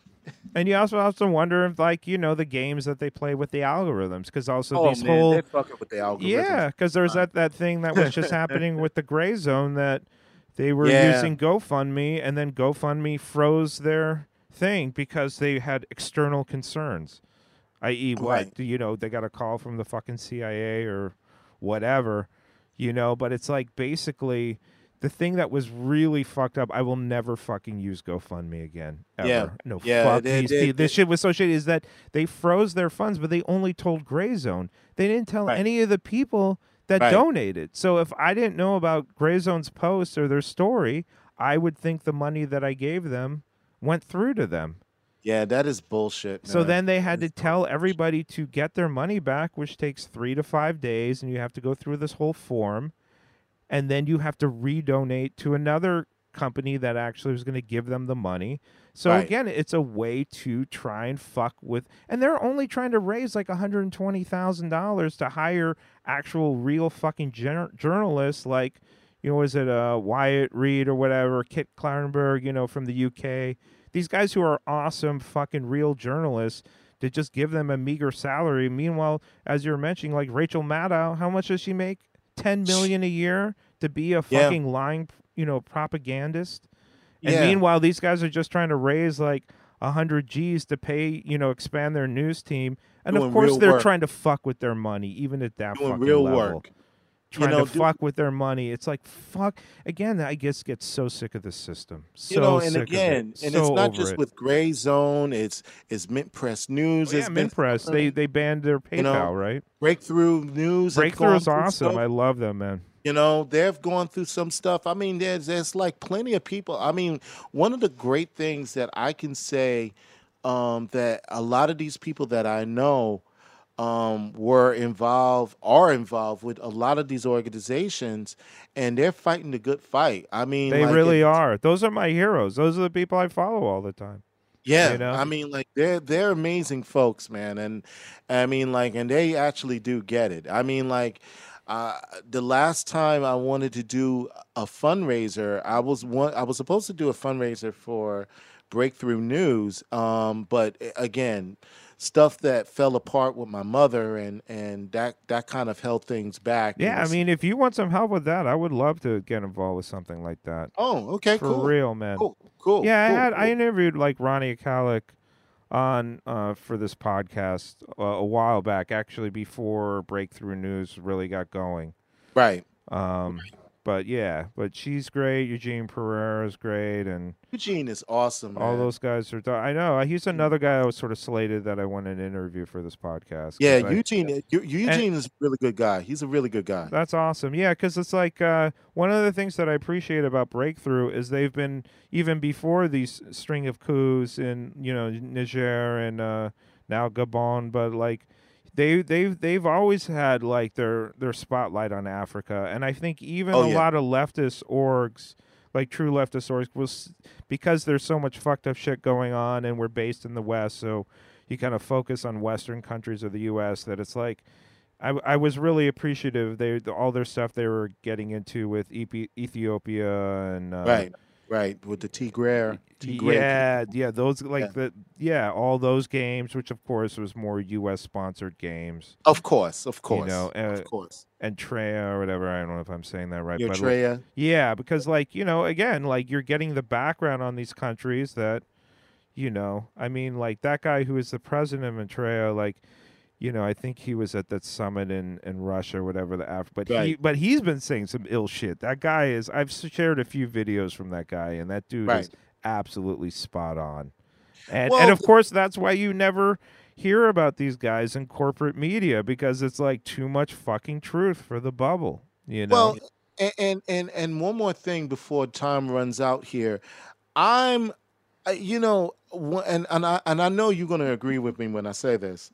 Is that the audacity, the arrogance, and really in their own hubris of ignorance, when someone is going to tell me, oh, they have an issue with name your African country hooking up with China and Russia, as if there's something wrong with them. And I'm like saying, you realize that they know what the deal is better than any of us. Okay? The Yeah. reason why they hook up the reason why they collaborate with Russia and China is because Russia and China never ever colonialized them before or And imperialized them before. they come from a respect. Like there was that joke, I forget which African president, what country said this, but it was like, when the UK or Western countries come here, they give us a lecture. When China comes here, they build a hospital. And it Right. was like kind of a perfect thing because it was like Macron talking down to them. It's like it's the same shit. See, you just proved the fucking point. Right. Shut the It really fuck is. up and get the Really. fuck out. I mean, we'll see Stop. how some of this shit plays Stop. out, but man, Just kick stop. these motherfuckers to the curb. Get Yeah, the really. fuck out, France. Get the They ain't fuck worried out, about them. US. They ain't worried And about them, which I am so glad. I am yeah. so glad. So I mean, That's that's why I really I don't like, just this whole concept. And again, I think it is kind of propaganda where you have a lot of people in the West, in the U.S. It's like, okay, they'll even say, oh, the U.S. sucks. But, well, China, they're imperialist too, or China's doing shady shit in China. And it's like, it's not. It's not. I don't it's know, not man. It's comparable. not. It's like Not even I think you got close. to look on the ground and look at what China is doing in Africa, and Right. both China and Russia have forgiven billions of dollars Who of debt. Where is the IMF and where's the World Bank with that shit? Still trying to squeeze these motherfuckers dry, make them basically have austerity type policies, after giving them these loans. Like it's just loan shark shit. right. They don't And what build anything. They don't fucking build anything except, okay, maybe a Canadian or French mining company comes in to take the wealth back to the West. right. That is colonialism. That is imperialism. And what Russia and China are doing, I don't No. see it like that. There's only one. Not even. Come on. Because Russia or Come China, on. which country has bases, military bases, in 49 out of the possible 54 countries on the continent? It ain't China. Yeah. It ain't the U.S. I mean, it ain't Russia. Yeah. It is the U.S., but yeah. And also the difference of being invited. Like Syria invited Russia to help them out to defeat ISIS. You know, where is the U.S. invited to come in and steal like hundreds of billions of dollars of oil from Syria They that's raid the already kitchen. fucking poor, and then have the Caesar sanctions and all these like fucking They raid the draconian. kitchen. Yeah, They go into the refrigerator. They want, they drink up the last of the Kool-Aid. Or even in Afghanistan, after we fuck the country for 20 years, and let's freeze their funds because we don't want to let them rebuild. Like the whole idea is just to keep these countries down. Yeah, that's what it is. And it's just sick to think like, oh, we're spreading democracy. And it's like, again, you want to talk about like what does progressive mean in the U.S. Western sense? Nothing. What does democracy mean? Nothing. Democracy means colonialism. It's fucking bizarro land. Yeah. Everything is backwards. Everything means the complete opposite of what it say. Everything they say is bullshit. Everything is built on a gigantic pile of lies, like the quote-unquote history of Israel. Just a gigantic pile of bullshit. Yeah, gigantic. So huge. All so lies. Huge.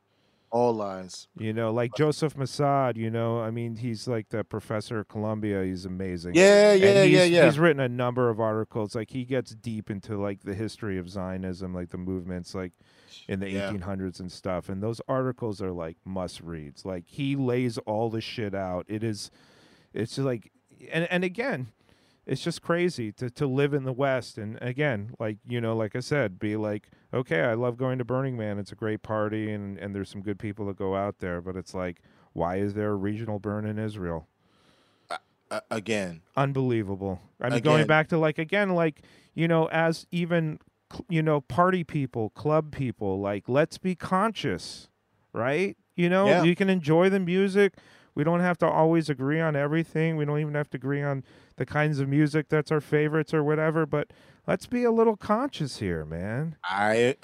You're only preaching to the choir. I know. That's why I want to interview you. You're the man. You know this. All right. Well, I know you should probably get back to your wife. I know we've been talking for a while, dude. I know, but you're the man, and people really need to check out your show and put more archives up, man. I got to. Because you got a lot of shows, man. You do your thing, man, and it's a lot of work. I know you get into like the interviews and you read quotes and you put a lot of work in those shows. They're very cool, very informative, man. No, thank you. Very informative. Well, this week's show, I'm gonna rebroadcast the program on Gal Costa. It's because I'm not going to be able to do my show next week, so I'm going to rebroadcast that, which also will double as a tribute to Gal Costa.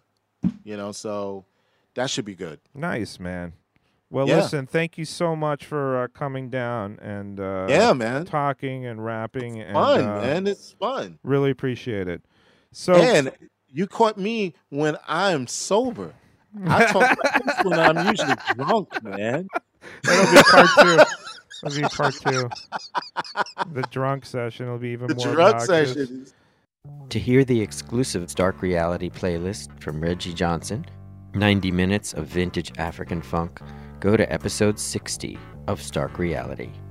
You can catch Reggie Johnson's From the Soundboard radio show on WBAI 99.5 FM in New York City, Tuesdays midnight to 2 a.m., and anytime on WBAI.org. Follow him at Deep Dance NYC on Instagram. Don't forget to subscribe to Stark Reality and Stark Reality playlists live and direct on jasoncharles.net, Music Channel, or wherever you get your podcasts. You've been listening to Small Changes, Stark Reality on jasoncharles.net. jasoncharles.net. Deep talk, deep sounds. Oh, wow. That's deep. Very, very deep.